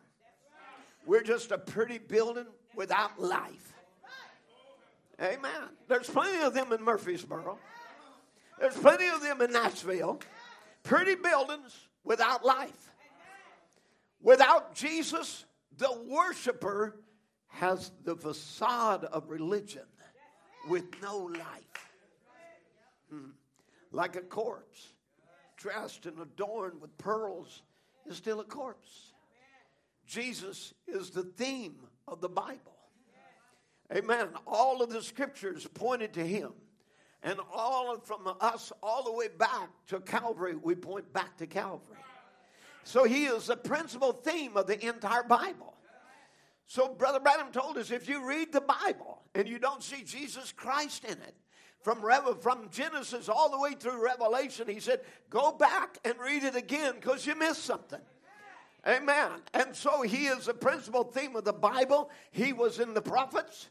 He was in the Psalms. He was in the history of the Bible. And the Bible's prophetic book is a historical book. It's a book of love. It's a book of songs, a book of life. And in there you find Christ. He was in the prophets. He was in the Psalms. He was in the history. He's also in the Bible is the things that is to come. He was before until after. What does that make him? The same yesterday, today, and forever. So then he said, if you inject something in there doesn't make him the same yesterday, today, and forever, then you've got an awful picture. For he was the history, and he is the prophet, and he is the Psalms. He is everything, and you can't make him. If you can't make him everything in the same, that's where what does your picture look like? He is the same. He was the prophets. He was in them. He was in the Psalms. He was in the history. He is in things to come. The same yesterday, today, and forever. Hebrews 13 and 8. Then he should be the principal theme, theme of our talking, our thinking, our singing, our walks. He should be the principal theme of our life. If he's the principal theme of the Bible and the Bible is in us, then he should be the principal theme of everything we do, say, or think should be Christ.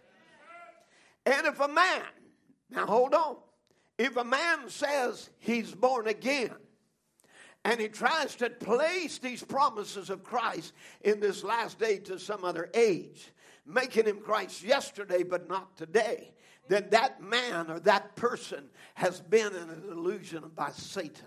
And if that man says he believes that and it don't manifest itself through him, Jesus said, these signs shall follow them that believe into all the world, into every age, casting out devils, speaking with tongues, all these great manifestations of gifts that would follow. They shall, not they may be, they ought to, they will, and heavens and earth will pass away, but his word won't.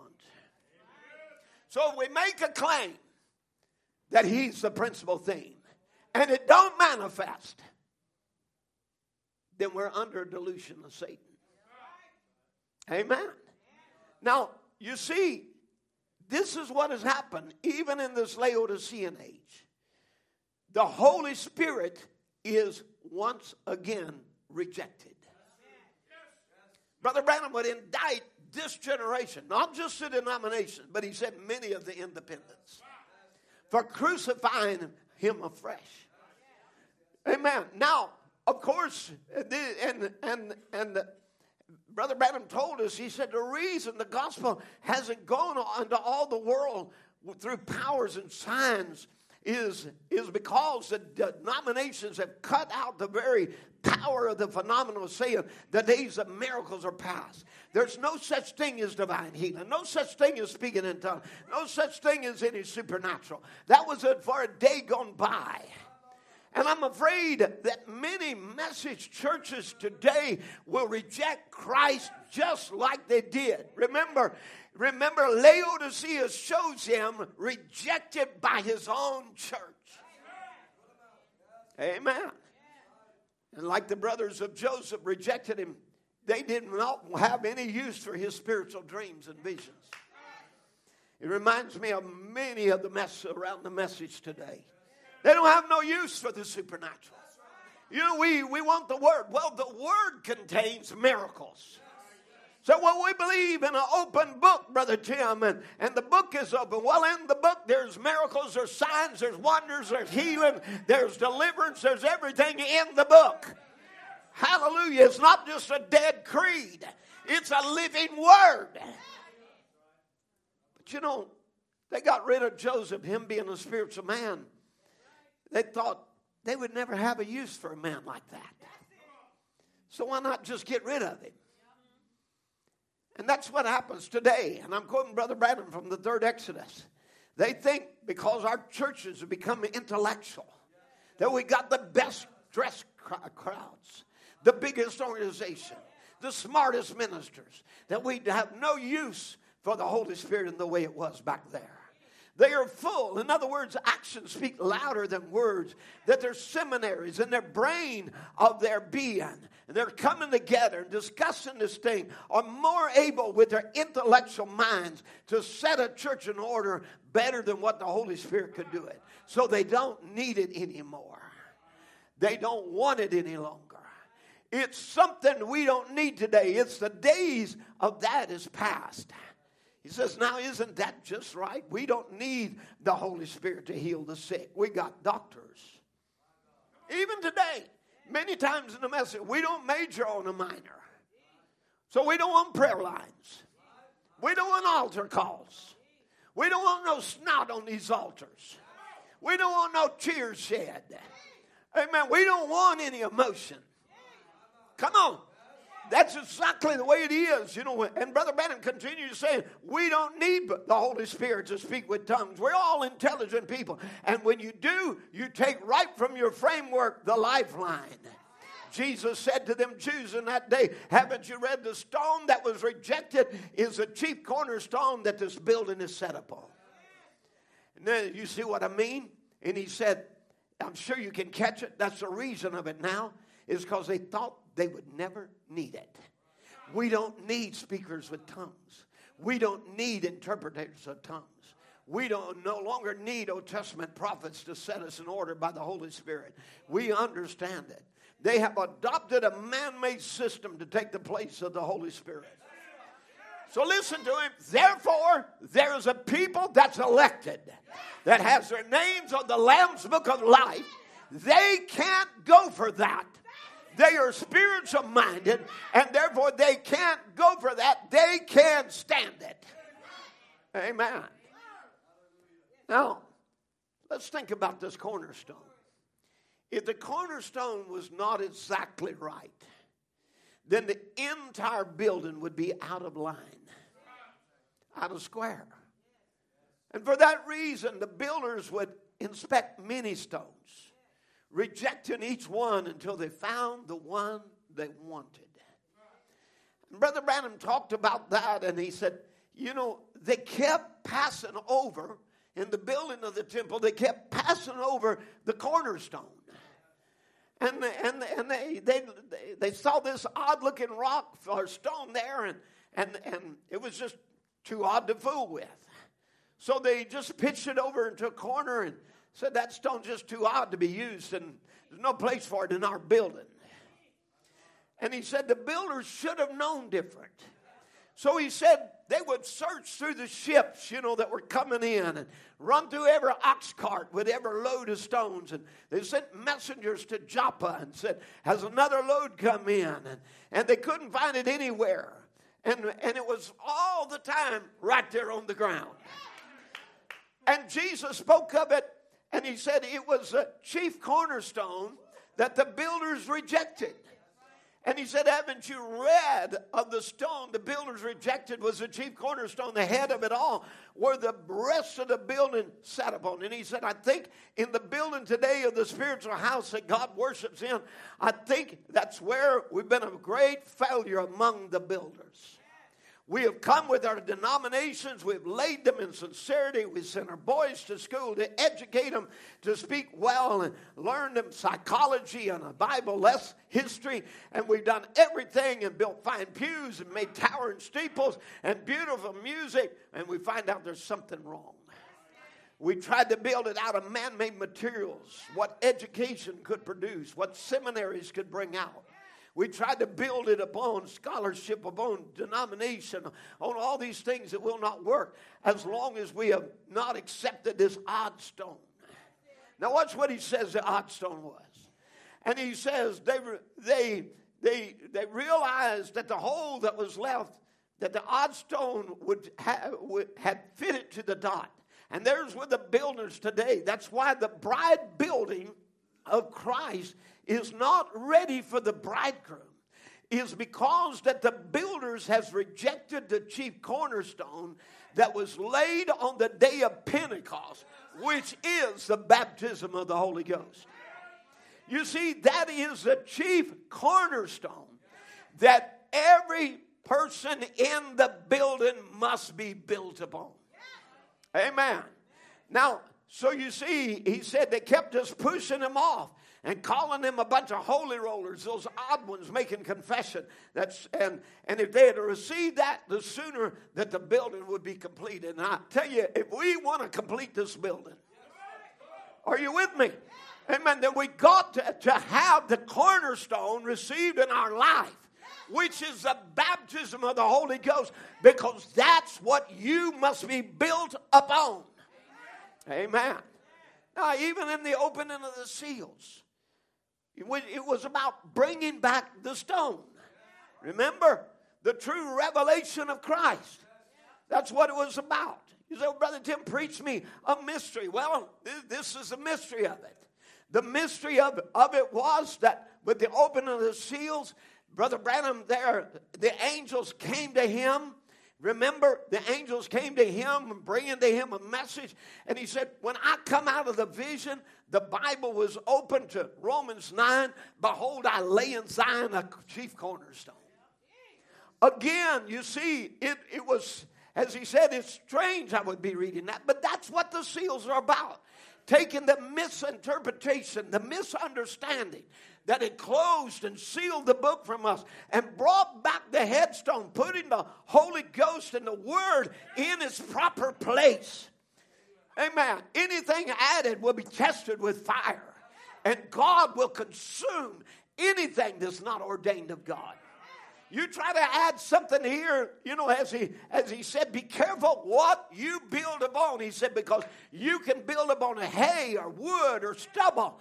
But he said, it's going to be manifested by fire. Amen. So you see, God will try every man's work. And he said, know you not that you are the temple of God, and the Spirit of God dwelleth in you. And if any man defile the temple of God, him shall God destroy. For the temple of God is holy, which temple you are. That's the temple God wants. So the tabernacle in the wilderness now was the first place of worship. And it was a movable tent that they could transport along their journey. And it also represented God's dwelling place. And I want you to notice the articles of building this great sanctuary there. This first one that God built, which is a type of all the rest. Because Moses would build it on the pattern of what he saw in heaven. So in Exodus chapter 25, and said, this is, verse 3, and this is the offering which he shall take of them gold, silver, brass, blue and purple and scarlet, fine linen and goat's hair and ram skin, dyed red and badger skins and shittim wood. Now, so, you know, we look at this and, you know, you see goat's hair and ram skins dyed red. This is going to be making the temple in the wilderness. You know, I get that. Those were clean and acceptable sacrifices. They represented Christ. But badger skins. Why badger skins? You know, as we look at this, it's kind of an odd, funny-looking, peculiar tent. And God would veil himself behind badger skins. Those badger skins would hide the mercy seat where the Shekinah glory would dwell over that mercy seat. And this tabernacle that Israel built was on the pattern of what Moses saw in heaven. And it was made into 3 courts. And God said, build it using badger skins, an animal. Now, theologians today, they're still debating on what this animal was. What in the world could this be? You know, a badger to us is some kind of a rodent, a burrowing animal with a thick grizzled coat. And some archaeologists and Bible historians have come to the conclusion that the badger was some type of a sea animal, similar to the porpoise, which Israel was able to get as they passed near the Gulf on the way to the Promised Land. And it didn't matter to me which one it was, whether it was the sea animal or whether it was the rodent. Either of these two are unclean animals. And even if there was clean, like the ram and the goats, clean sacrifices. no animal is worthy of veiling the Almighty God. And I want you to think of this, how beautiful a type of human beings, unworthy as we are, unclean animals as we are. Come on. We have been chosen to be the skins to veil the Almighty God. Hallelujah. You are the temple of the living God, and the Spirit of God dwelleth in you. Amen. Now, so what's behind the veil? In unveiling of God, Brother Branham said, behind the old temple in the veil, what was back behind there? What was Jehovah? What was hid back there? What was the veil hiding? Oh, hallelujah. What was the veil hiding? It was hiding the Word. The veil, the old badger skins was hiding the Word to their eyes, natural. Behind there was the shewbread, and behind there was the Shekinah glory. But it was all hid from them. It was all hid. The glory of God was right behind that old badger skin, all hid to the natural eye. And it is today. It's called a bunch of holy rollers, fanatics. But they don't know what's hid behind there, see. That's right. They don't know. Hallelujah.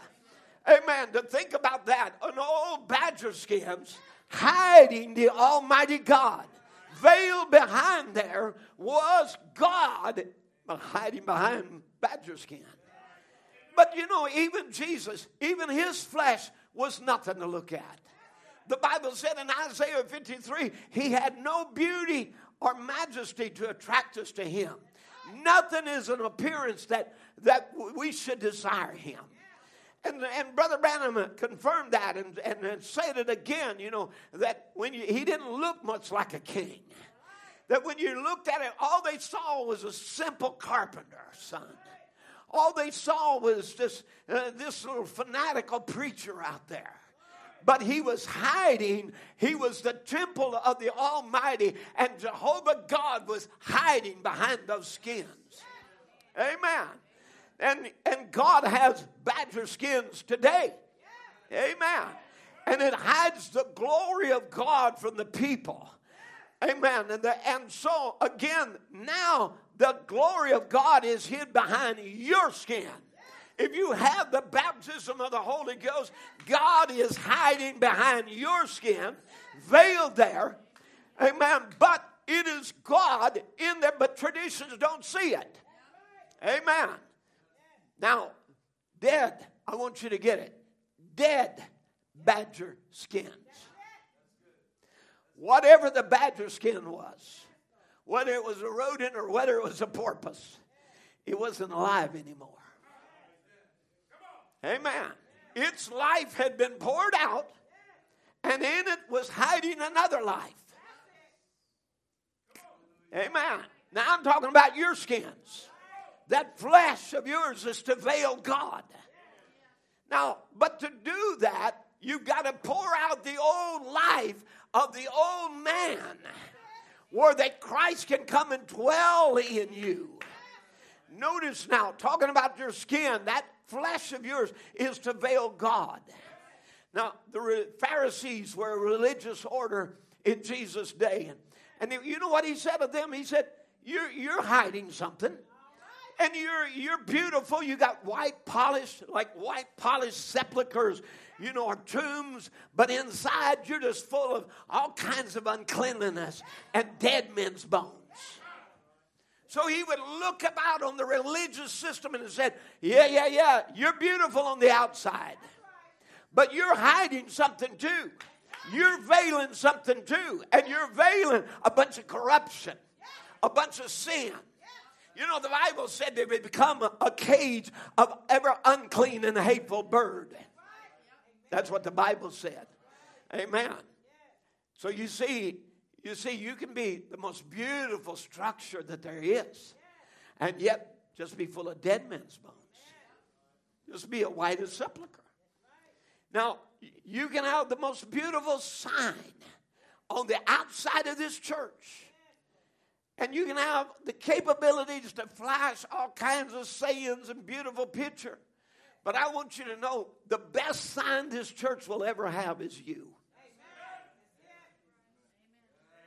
Amen. You are the best sign. As Brother Branham would preach the sermon, you are God's billboard. Amen. You are declaring to the world that Jesus Christ is still the same yesterday, today, and forever. That He lives. Are you with me? So you're the best sign. Amen. Badger skins. Your flesh. This old hide of humanity. Can you imagine that? A badger, first of all, is selfish. That was Lucifer and his sin from the beginning. He not only gloried in himself, but he could only think of his own self and his own ambitions. And he was filled with self-importance. You know, this deal of I, and I'm this, and I need this, and I must have this, and I must be, that's a disease. It's called an eye disease. And a lot of people are filled with it. It's all about me. Let me tell you, this church is not all about you. It's all about Jesus. That's what it's to be about. Not my pew and where I sit. I mean, you know, people can come in. I know how it is in church. You claim a certain pew and you sit there and somebody else gets it and your whole service is spoiled. Because it's all becomes all about you and your comfort and your ways and, you know, what's satisfying to you. Friends, we're not here to be entertained. We are not here to be satisfied. We are here to worship Him, to give Him praise. But you know, selfishness is a trait of a wicked badger. It's one of the works of the flesh spoke of in Galatians 5. Is listed there as rivalry and self-ambition. Other synonyms for selfishness are egocentric, egotistical, egomaniacal. You know, self-absorbed, self-seeking, self-serving. Amen. You know, and when we get so selfish, and here's what we want to watch, because we can get so prideful in our church, in our way, and what we're doing, until if you don't go here, you're not part of the body. Amen. Amen. We shouldn't be against everybody else. This is not about turf wars and who owns this and who owns that. Listen, the bride belongs to the bridegroom. The bride don't even belong to preachers. Amen.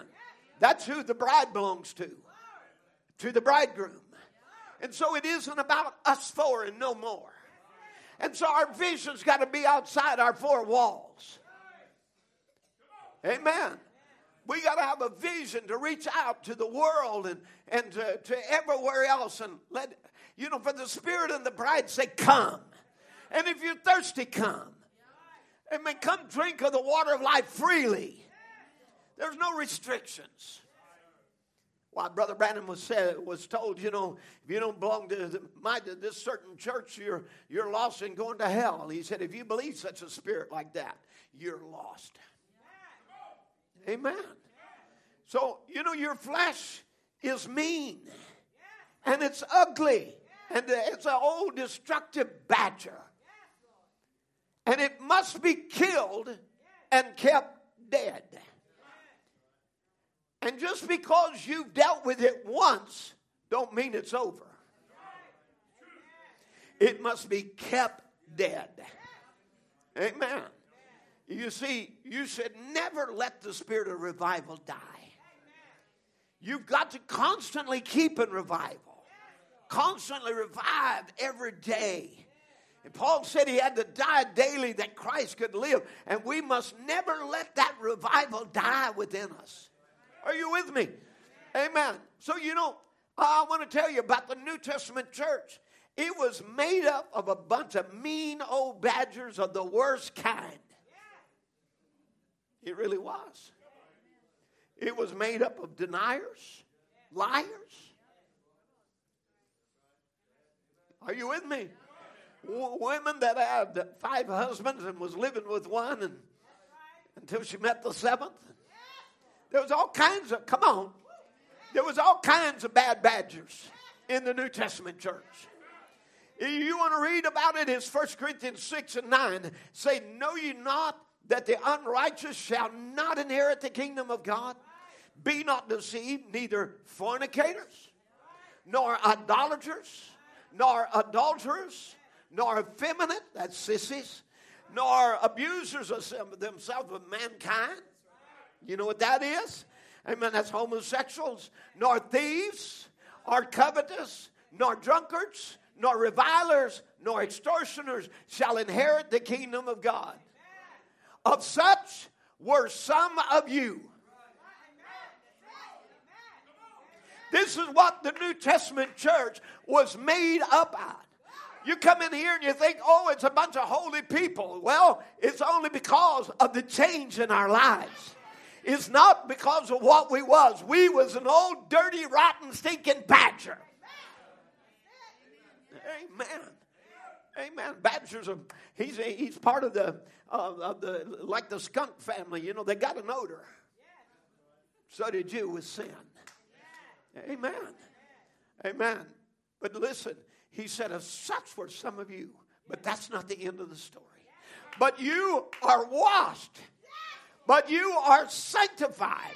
But you are justified in the name of the Lord Jesus and by the Spirit of our God.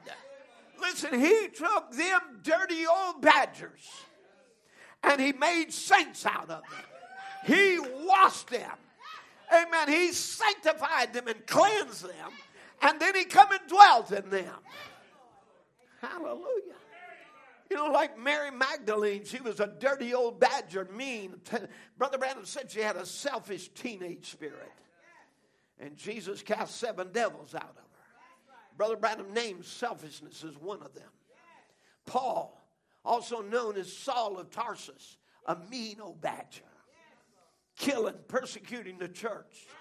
But then one day he met the cornerstone. Said, who art thou, Lord? And he said, I'm Jesus. Amen. Why do you persecute me? You know, that's what you're doing. You're persecuting Jehovah himself. You see, Paul and even the disciples, look at that selfish bunch.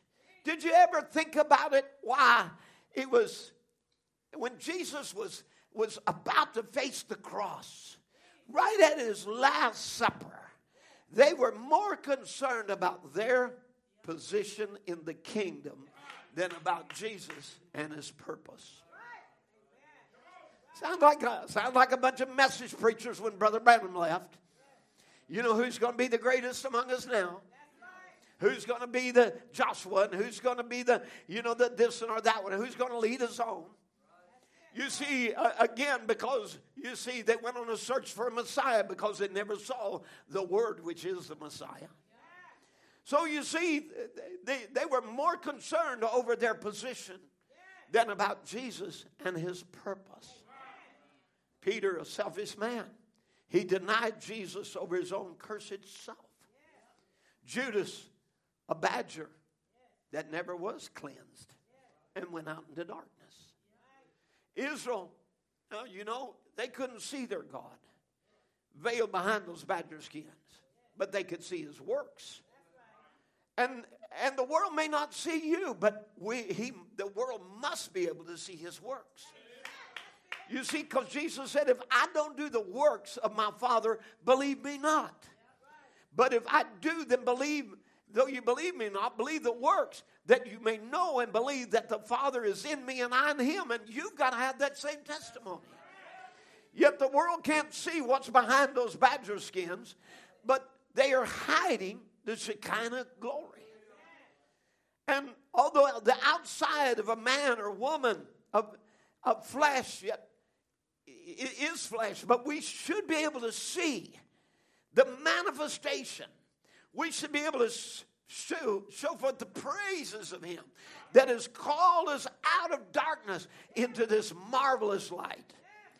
Amen. That the world can say, there's something about that man. There's something different about that woman. Amen. That they recognize something different because you're displaying the works of God to a generation. Now, Israel couldn't see God dwelling over the Ark of the Covenant. They couldn't see the pillar of fire that was veiled behind those skins. But by faith, they knew he was back there. But there is a peculiar people on earth today who are his offspring, who are the chosen generation, chosen and begotten of God. Amen. Who are ordained to hide behind their skins the Shekinah glory, which is the baptism of the Holy Ghost, the pillar of fire. Now, when the curtain of badger skins was hung and the tabernacle was completed, I want you to remember they had been working on it. The tapestries, the blue, the purple, all the other, the ornaments, the gold, whatever that they had, the badger skins, everything's in place. And in Exodus 40:33, he reared up the court round about the tabernacle and the altar and set up the hanging of the court gate. So Moses finished the work. So he did everything he could do. You've done everything you can do. You made it beautiful. Got ornate trim here. You got all of the sound panels in the right places. The carpet. Everything flows from the pulpit all the way back. And the pews match. Everything that you have. Moses finished the work. But then a cloud covered the tent of the congregation. And the glory of the Lord filled the tabernacle. And Moses was not able to enter into the tent of the congregation because the cloud abode thereon and the glory of the Lord filled the tabernacle. I want you to know, when man had done everything he could do to complete it, it still wasn't complete. Amen. It was not complete until the glory came and filled it.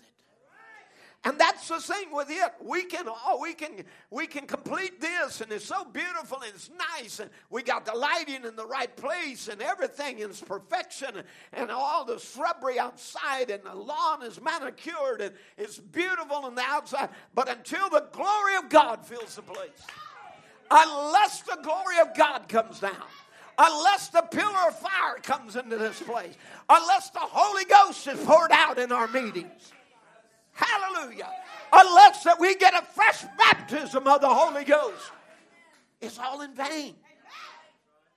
God won't dwell.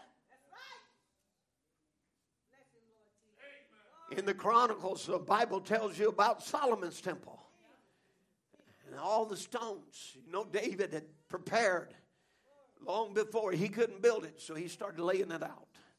He started gathering the timber, started gathering the stones, started by purchasing from here and there, making the plans for his son to finish. He had it all laid out. And then Solomon began the building during that wonderful time of peace. And the Bible said in 2 Chronicles 5:11, it came to pass when the priests were come out of the holy place, for all the priests that were present were sanctified and did not then wait by course.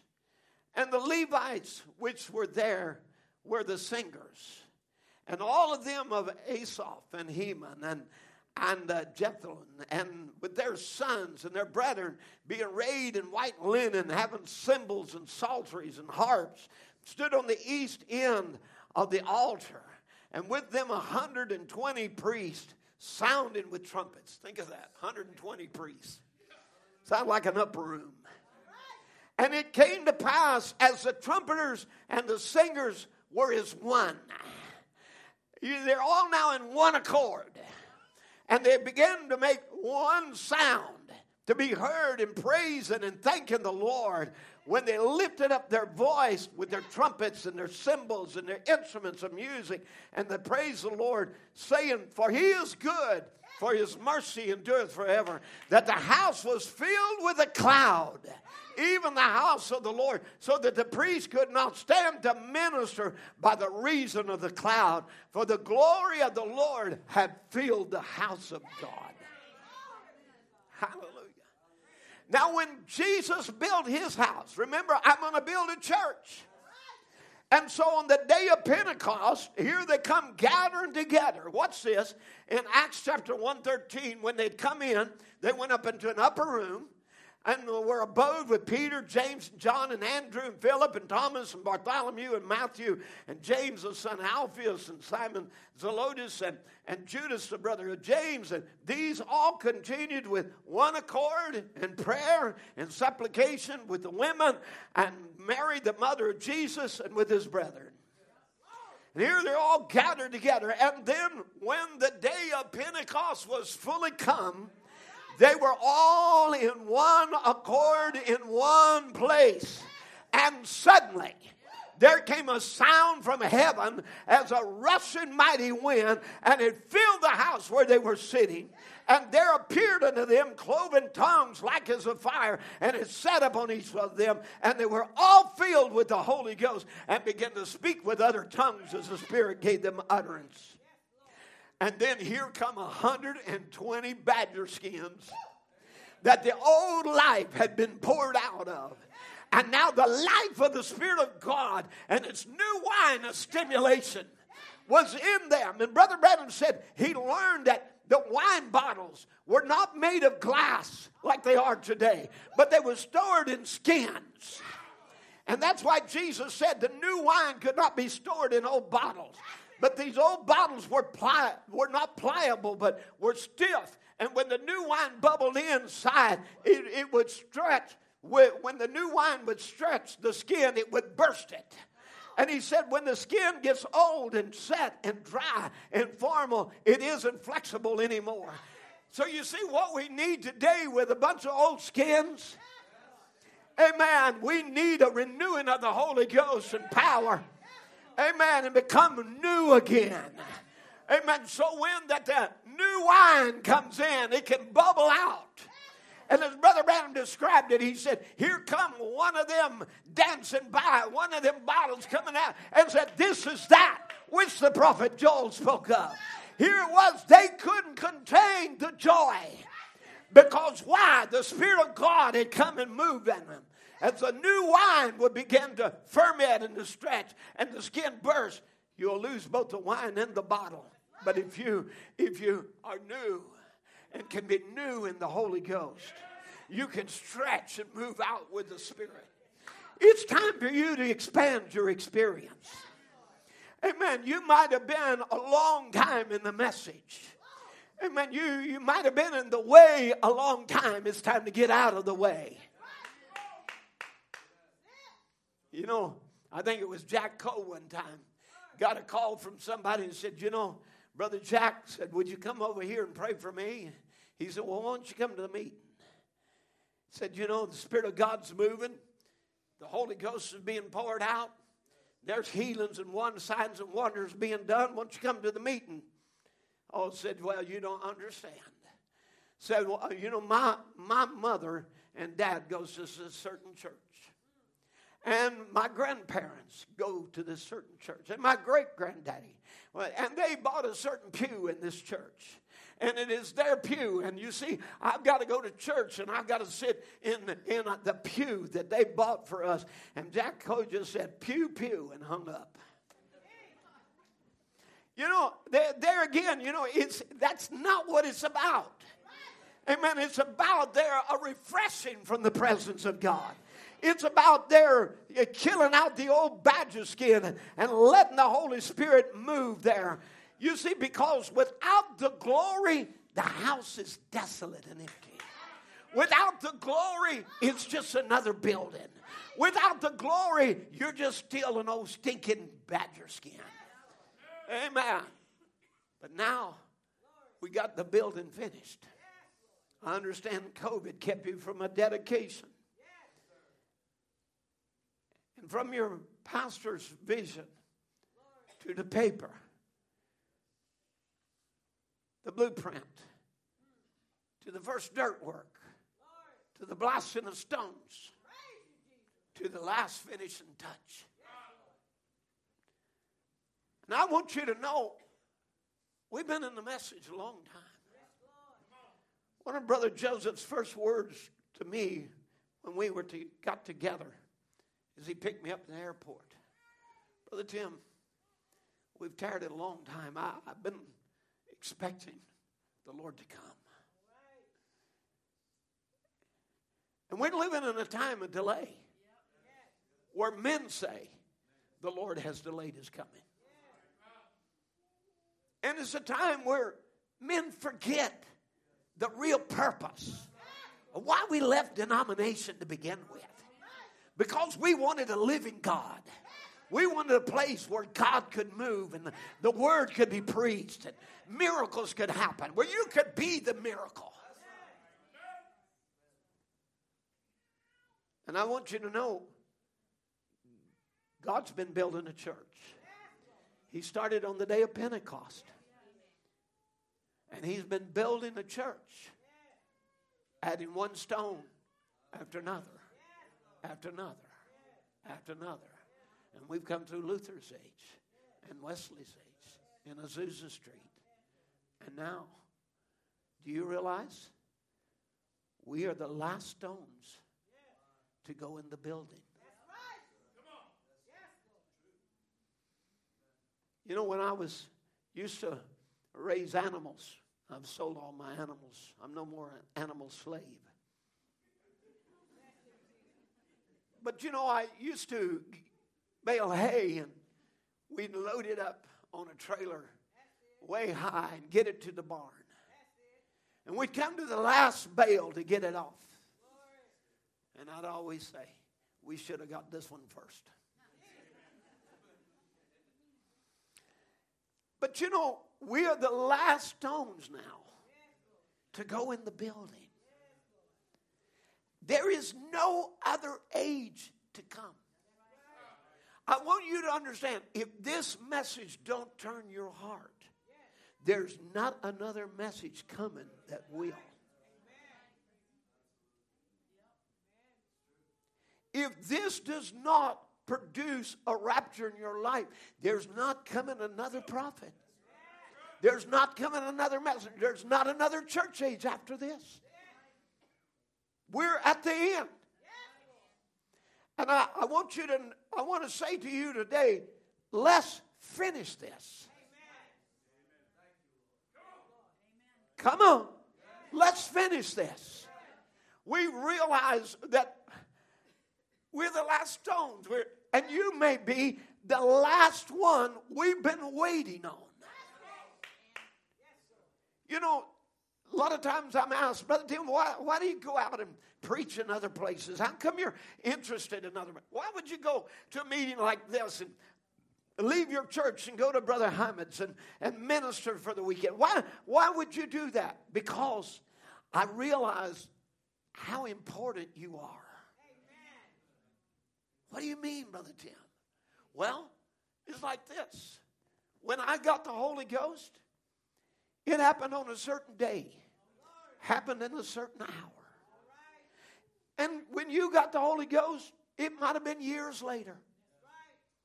I've been serving the Lord. I gave my heart to God when I was 5 years old. I've been preaching since I was 15, this message.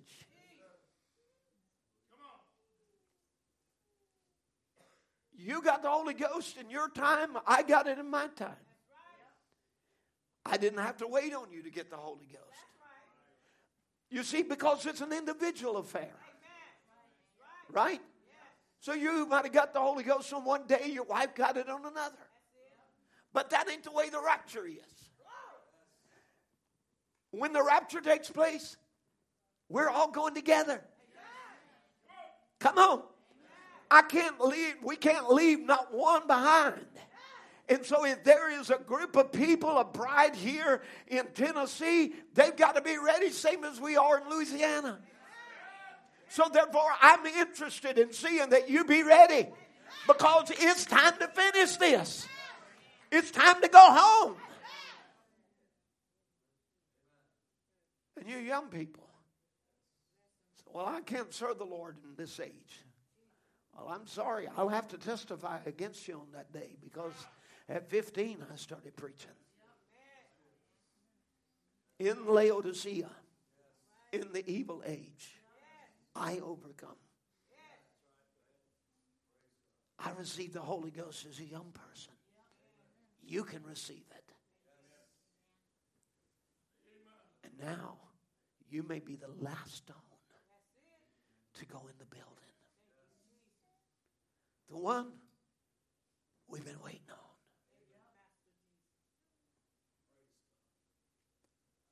Without the Holy Ghost filling you, you're incomplete. When the Holy Ghost comes to cap you off, uniting you, the individual, with Christ, it completes you as an individual, seals you into the rapture. When the last member, the last stone of the body, is placed by birth into the bride, then the bride church will be complete. After 2,000 years of 7 churches, God has capped off the mysteries. Amen. Opening the seals by the revealing of the 7 thunders. And so the capstone has come to cap off the mysteries of God. Did you know the mysteries of God are finished?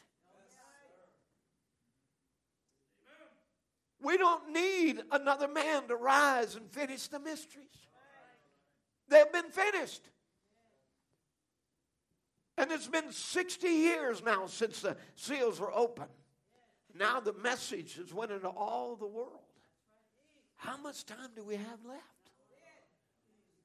I say let's finish this. And the building's not finished until the glory of God comes to fill it. The Shekinah glory that was to finish the Moses tabernacle, the glory that finished Solomon's temple, his abiding glory has to complete you as a holy temple. And remember the dynamics of this church will be a refilling of the Holy Ghost. So I say to you, church, you know, we've got the mysteries completed. They're all in place. We got the doctrines. We got the truths. We got all of that. What do we need? We need the glory to come and fill the temple. We need the Holy Ghost among us, moving mightily in a church until she becomes a church of the book of Acts, not the acts of man. So I don't want to be a book of Acts church, because I'll tell you, a book of Acts church, they argued, they fussed, and they did all kinds of things and had false doctrines and whatever. Yeah, that was what man did. That ain't what we're talking about. We're talking about the acts of the Holy Ghost in the church. That is the book of Acts that we're to have in this last day. Jesus Christ the same yesterday, today, and forever.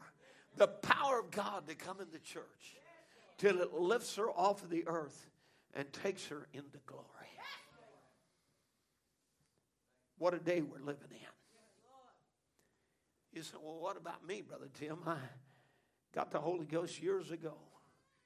Well, I'll tell you, they had received it on the day of Pentecost. And in Acts chapter 4, when they were threatened, they began to pray and said, Lord, behold their threatenings. Grant to thy servants with all boldness they may speak thy word. Listen, we are threatened on every side. There are demons that are howling and are loose to destroy our families, our young people. You know the drag queens are publicly saying we are out to get your kids. Amen. You know, Satan in every evil way that he can is coming against the church of the living God. And they began to pray and said, Lord, behold their threatenings. And we need to pray in this hour, Lord, behold the threatenings. Because we are threatened with extinction. The freedoms that you know in America have been taken away one at a time after another, after another, after another. And she's quickly turning from the Lamb with freedom of religion to speak as the dragon. Satan himself. Lord, behold their threatenings. Grant unto thy servants that with all boldness they may speak thy word. By stretching forth thine hand to heal, and that signs and wonders may be done by the name of thy holy child Jesus. And when they had prayed, the place was shaken where they were assembled together, and they were all filled with the Holy Ghost, and they spake the word of God with boldness. So they had been filled. But now here comes another filling. Amen. It's time, church, for you to have another filling. Because without the Holy Ghost, we're just a dirty old badger. Unless we're veiling him, we're just worthless as can be. But with him in our midst, brother, He is our life. He is our everything. He is our joy. I say, let the house of God be filled with a cloud until the priest can't stand to minister by reason of the cloud. For the glory of the Lord filled the house of God. Amen. Don't you want the Lord to fill your house today?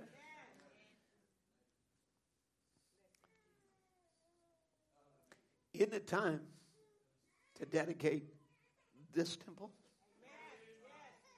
Isn't it time?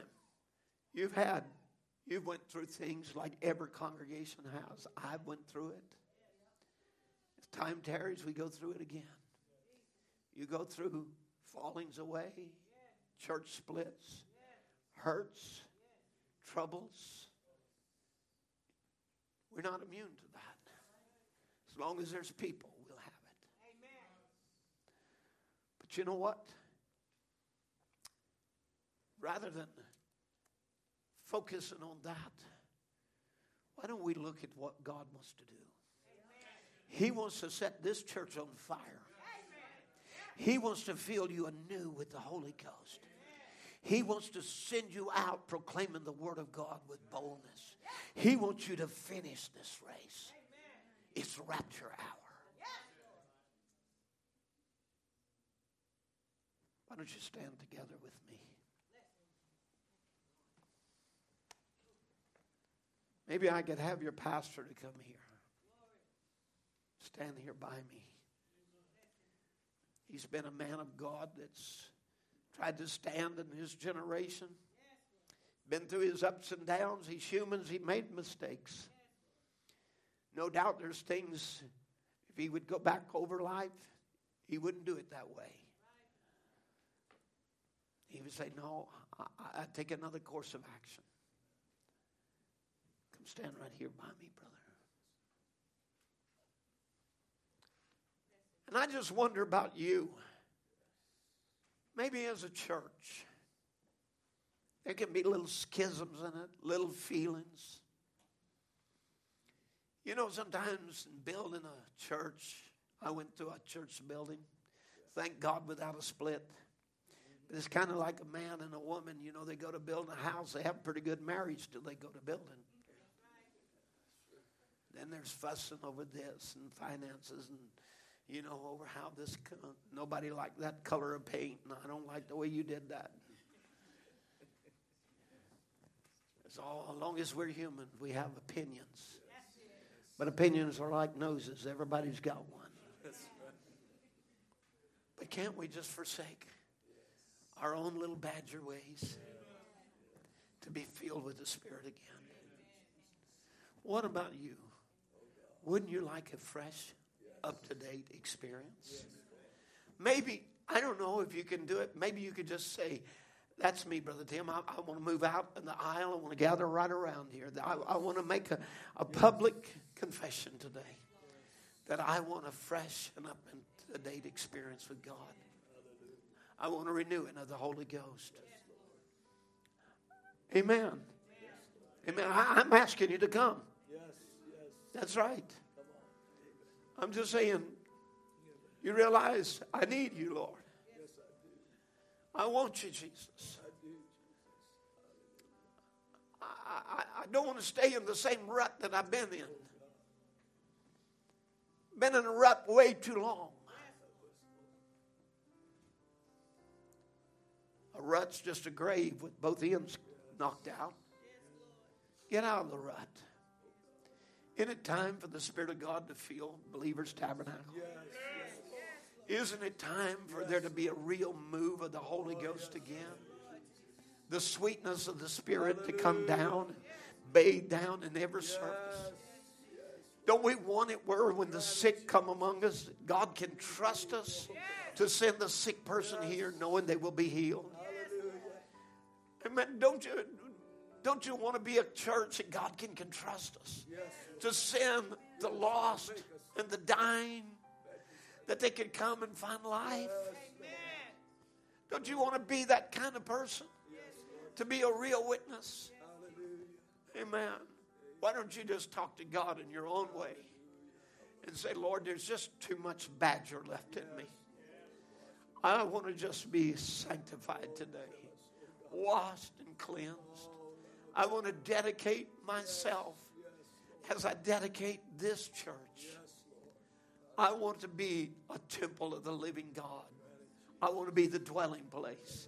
He won't dwell in this place of mortar and brick and wood and stone, but he'll dwell within your heart. Invite him there. Say, Lord Jesus, come, Holy Spirit. Come in your own special way. As I just dedicate myself, Lord, I lay aside my little feelings, my little thoughts, and my little own ideas. And I just say, Lord, cleanse me, make me new. Lord, cleanse me of every intellectual thoughts of man. And Lord, I pray, oh God, as we come before you today, and I present this people unto you, that we could be in one mind and one accord. We may not agree on the carpet color. We may not agree on how the sound panels were hung. We may not agree on who's sitting behind the piano or the organ. We may not agree on those things, but we can be in one accord on this. That we need you, Lord. We need your Holy Spirit. The Shekinah glory to come and move in our hearts and lives. We need a renewing of the Holy Ghost. Come fill the temple.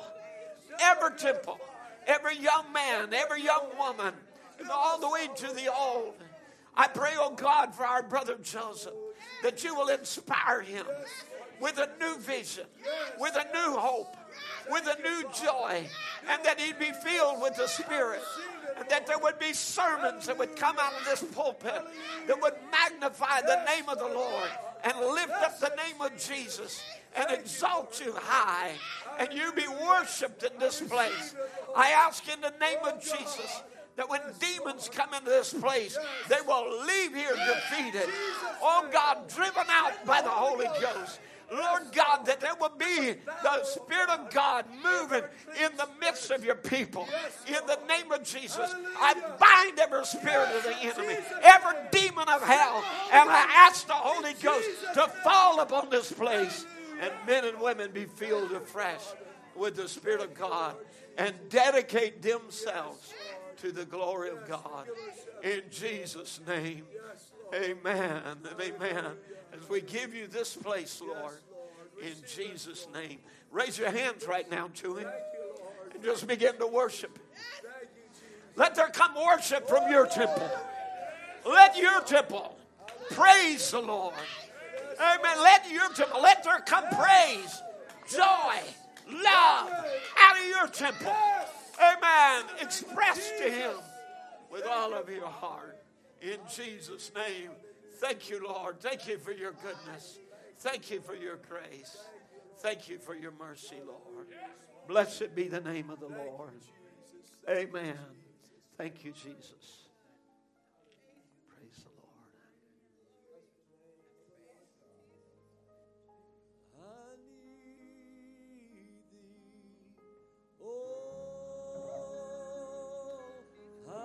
thee. Amen. Just tell him about your need today. Every hour. I need you every hour. I want to walk with you daily, Lord. I want to be consecrated. I want to love you with all my heart, with all my soul, with all that's within me. Amen. I want to be the greatest sign, the greatest signpost that Believers Tabernacle has, that I represent Jesus everywhere I go, at school, at work, at play, wherever I'm at. I need you, Lord. Just call out to him. The Bible said if we call on the name of the Lord, we would be saved, delivered. Every hour right now. Every hour. I need thee. Amen. Can you make this your prayer? Bless me, Lord. Bless me now. My stay.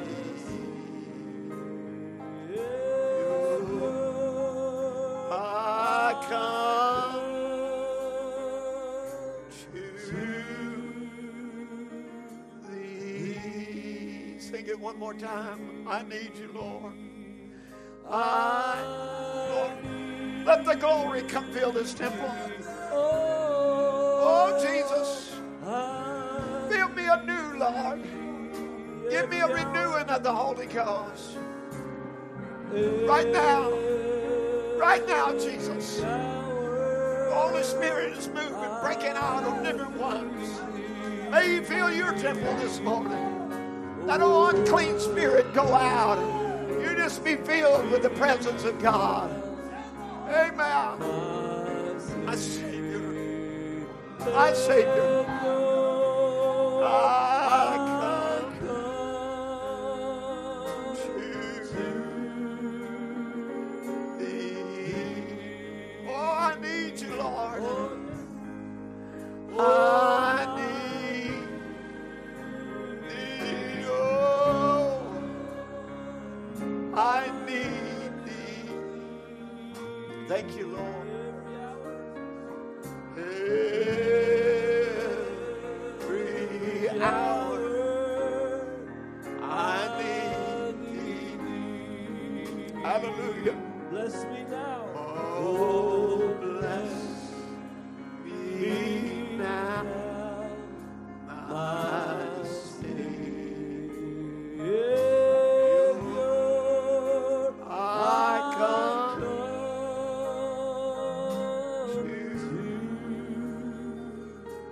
Thee.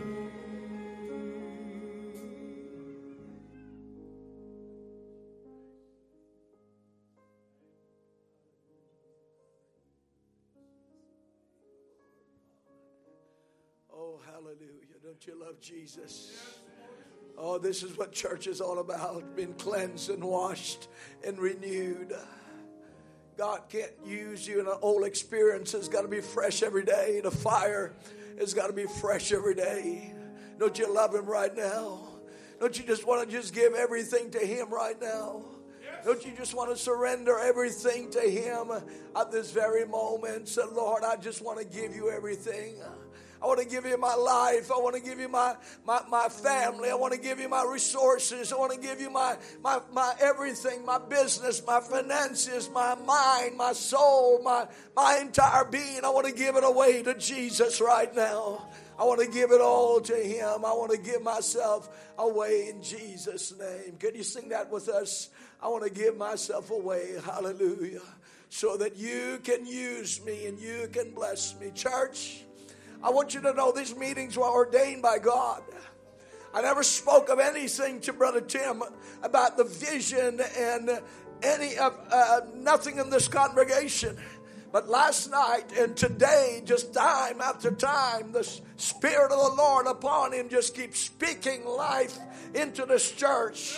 Because, you know, He's ordained this work as a lighthouse. From this church has sprung many, many churches. Not just locally, but worldwide and places. And you know, Satan is going to come against something like that. He's going to attack it. He's going to do everything. A church that has not been tried is not of God. It cannot go on, but when it's been tried and God begins to just wash it and just remold it, and not just the building, but you the people. You're experiencing that, a regrowing, a rebuilding in your life, and God just transforming you and bring you into the potter's house and just break you down and remold you all over again. That's what the weekend was all about.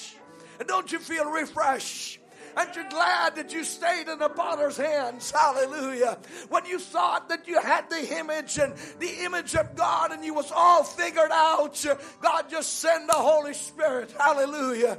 Just smash everything down to the very foundation. And you know what God is doing? He's rebuilding. Hallelujah. He's rebuilding lives and souls and family. And there's restoration and healing and deliverance. Oh, I believe it. I believe it this morning. You believe that? Our young people are growing. The church is reaching out, and the community is being impacted by the power of God. The Bible tells us that we should go not only here, but Samaria and around, taking the word of God to the dying and to the sick and to the afflicted, and let them know that we have a message of Elijah in this age. God bless you. God bless you. Let's slip our hands and just sing this song to Him. Hallelujah. Bless Give Him. myself away. How many want to be used by God? I give As we myself dedicate this church and away ourselves. so you can use me. I give myself away. I give myself to you, Lord. Offer up as a living sacrifice, I give only acceptable to myself God, away which is a so reasonable you conscience. can use me. Here I am. Are you standing for your And family? here Are you standing for that I husband, stand. that wife, that wayward son, that daughter, the salvation of that family? Oh God, use us, Lord. Make us instruments, vessels of honor for God. To see your desires revealed in me. I give myself away. I give it to you, Lord. I give it to the Holy Spirit. I surrender all to you. Away, so you can use me. I give myself away. Yes, Lord. I give myself away so you can use me. Take my heart and take my life as a living sacrifice. All of my dreams Everything. and all of my Make me in the image of plans, Christ. Send the Lord, pillar of fire, Shekinah. I place Send the light over this showbread, your Lord. hand. Electrify this church. Oh, I give In Jesus' myself name. away. Send the Holy Spirit, oh God. Hallelujah, Lord. I give myself away so you can use me. I give myself away. Thank you, Jesus. I give myself away so you. Sing this with me this morning. Oh, my life is not my own. Sing it to To Him. you Surrender it to I Him. belong. I give Oh, myself, I give Lord. myself. Hallelujah. I give myself Hallelujah, to you, Lord. My life is not my own. To you I belong. Oh, I give myself. I give myself. One more time, Lord. My Yes, life is Lord. not my own. Lord, my life is not my own. To you I belong. Oh, I give myself to you. Give myself away. Send your Holy Spirit, Lord, in that Pentecost. Give myself away so Give us that refilling, Lord. can use me. Is that your heart desires? Is that your heart desires? God bless you. God bless each and every one of you. We thank God for all of you. Thank you so much for being faithful and to be willing, pliable. You know, the ark was made out of gopher wood, pliable. God wants people that are pliable, that he could form them into the image of Jesus Christ.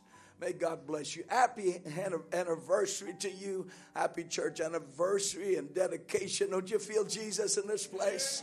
Brother Nathan, this is what we need. Hallelujah. Good dedication to the Lord. May the Lord bless you. You may have your seats. I wonder if my family can come. As Brother Tim left the building as yet, is he still here? I wonder if my family could come, please. And I'd like for him to just pray over us, our family, and and just pray the blessings of God upon us. My faithful wife, my children, grandchildren, if you'll just come. Our in-laws just stand over here. And we're praying for our son as well, who's not here. He's in Louisiana. And our daughter-in-law and our 2 grandchildren there, Caleb and Carolyn. And we're just praying that God will reunite us very soon. Hallelujah, in the body of Christ. You know, you don't understand it, but not only a pastor, but his entire family goes with everything he goes through. And we just ask Brother Tim to come, if you may, brother. I'm going to stand with my family. Praise the Lord. Amen. Thank you, Jesus. Thank you, Lord, when you call a man, that you call his wife, and then his family with him. Lord, I thank you for raising up this family to serve the living God. Lord, for making them a light in a time of darkness. Oh God, for putting a strength within them that they might encourage others along life's journey. And Lord, too, life's journey, Lord, there are many hurts and bruises and troubles and things that come. But Lord, it's you that brings us through every trial and every test and every problem. I pray, oh God, you'll surround this family. That you'll fill them with the power of God. That they would continue to be a leading example to the bride of Christ in this area. And affect those that are around the world. I pray, Lord, that you'll put a shield about them. Oh God, that the enemy can never break through. But that the Holy Spirit of God will go with them and empower them, Lord, and use them for your glory. Lord, we remember in the Bible there were men like Moses. And then you would use his sons. Then you would use his brothers. And then you would use his nephews and extended families, Lord, that you would call to serve the people of God. Lord, we see this pattern happen over and over and over and again. And I pray that you would bless this family from on high and use them for the glory of God. And may they consecrate their lives to serve you, the living God, completely and totally. In Jesus' name. Restore to them all things now. In Jesus' name. Amen. Amen. God bless you. Amen. Praise the Lord. God bless you, sis. Amen. God bless you, brother.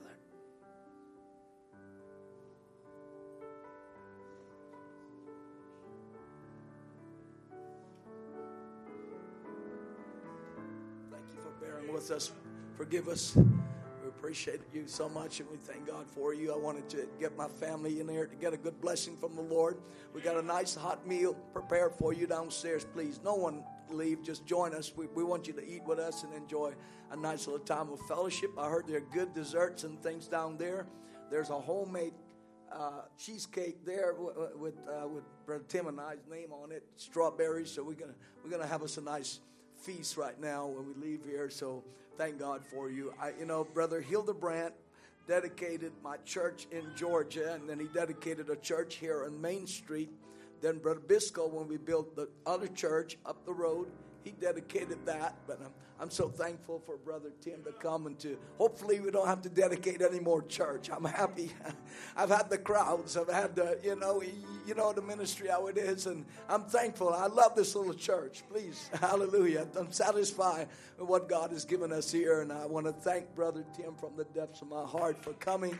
We appreciate you. Thank you for the wonderful sermons, amen, that you delivered to us, and for coming and dedicating this church for me. And we hope that there's not going to be another, and the next time we get dedicated is all of us just leave and go into the rapture.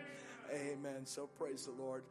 Service will resume here on Wednesday evening at 7. Let's remember to pray about the service. Let's just pray now. We'll close the service, and I'll bless the meal, and then you can go on down and get in the line and get your plates and such like. Let's bow our heads. Lord Jesus, we love you so much, Lord. We thank you for all things. Truly, Lord, as Paul says, let all things be done decently and in order. And I feel the order of the Holy Spirit in this church, Father. Not your way or in a sense of restraining you, but in godly fashions, Lord. We felt your presence came in this meeting this morning, last night, this meeting, and all things, and a dedication of the building of our lives, especially our vision, our purpose, Lord. I pray you'll just bless us and go with us. Thank you for Brother Tim. Recoup his strength, Lord. Strengthen his body, Lord, his congregation at home. And Brother Timothy was there with him and other ministering brethren, Lord. A congregation, the trustees and deacons, bless them, Lord. And strengthen him and reward him, Lord, for his labor of love to us. Go with us now, Lord. Bless us as we go down to have a little time of fellowship. We pray your blessed food sanctified by your word and our prayers as we enjoy the rest of the day together. We thank you, Lord Jesus, and we give you praise in Jesus' name. And the church says, amen and amen. Thank you for spending the day with us. Let's celebrate. Let's have a good time. Get a plate. Fill it high. There's plenty. Amen. You're dismissed in Jesus' name. We'll meet you down. Oh, what a mighty God we serve. Oh, what a mighty God we serve. All the angels bow before him. Heaven and earth adore him. What a mighty God we serve.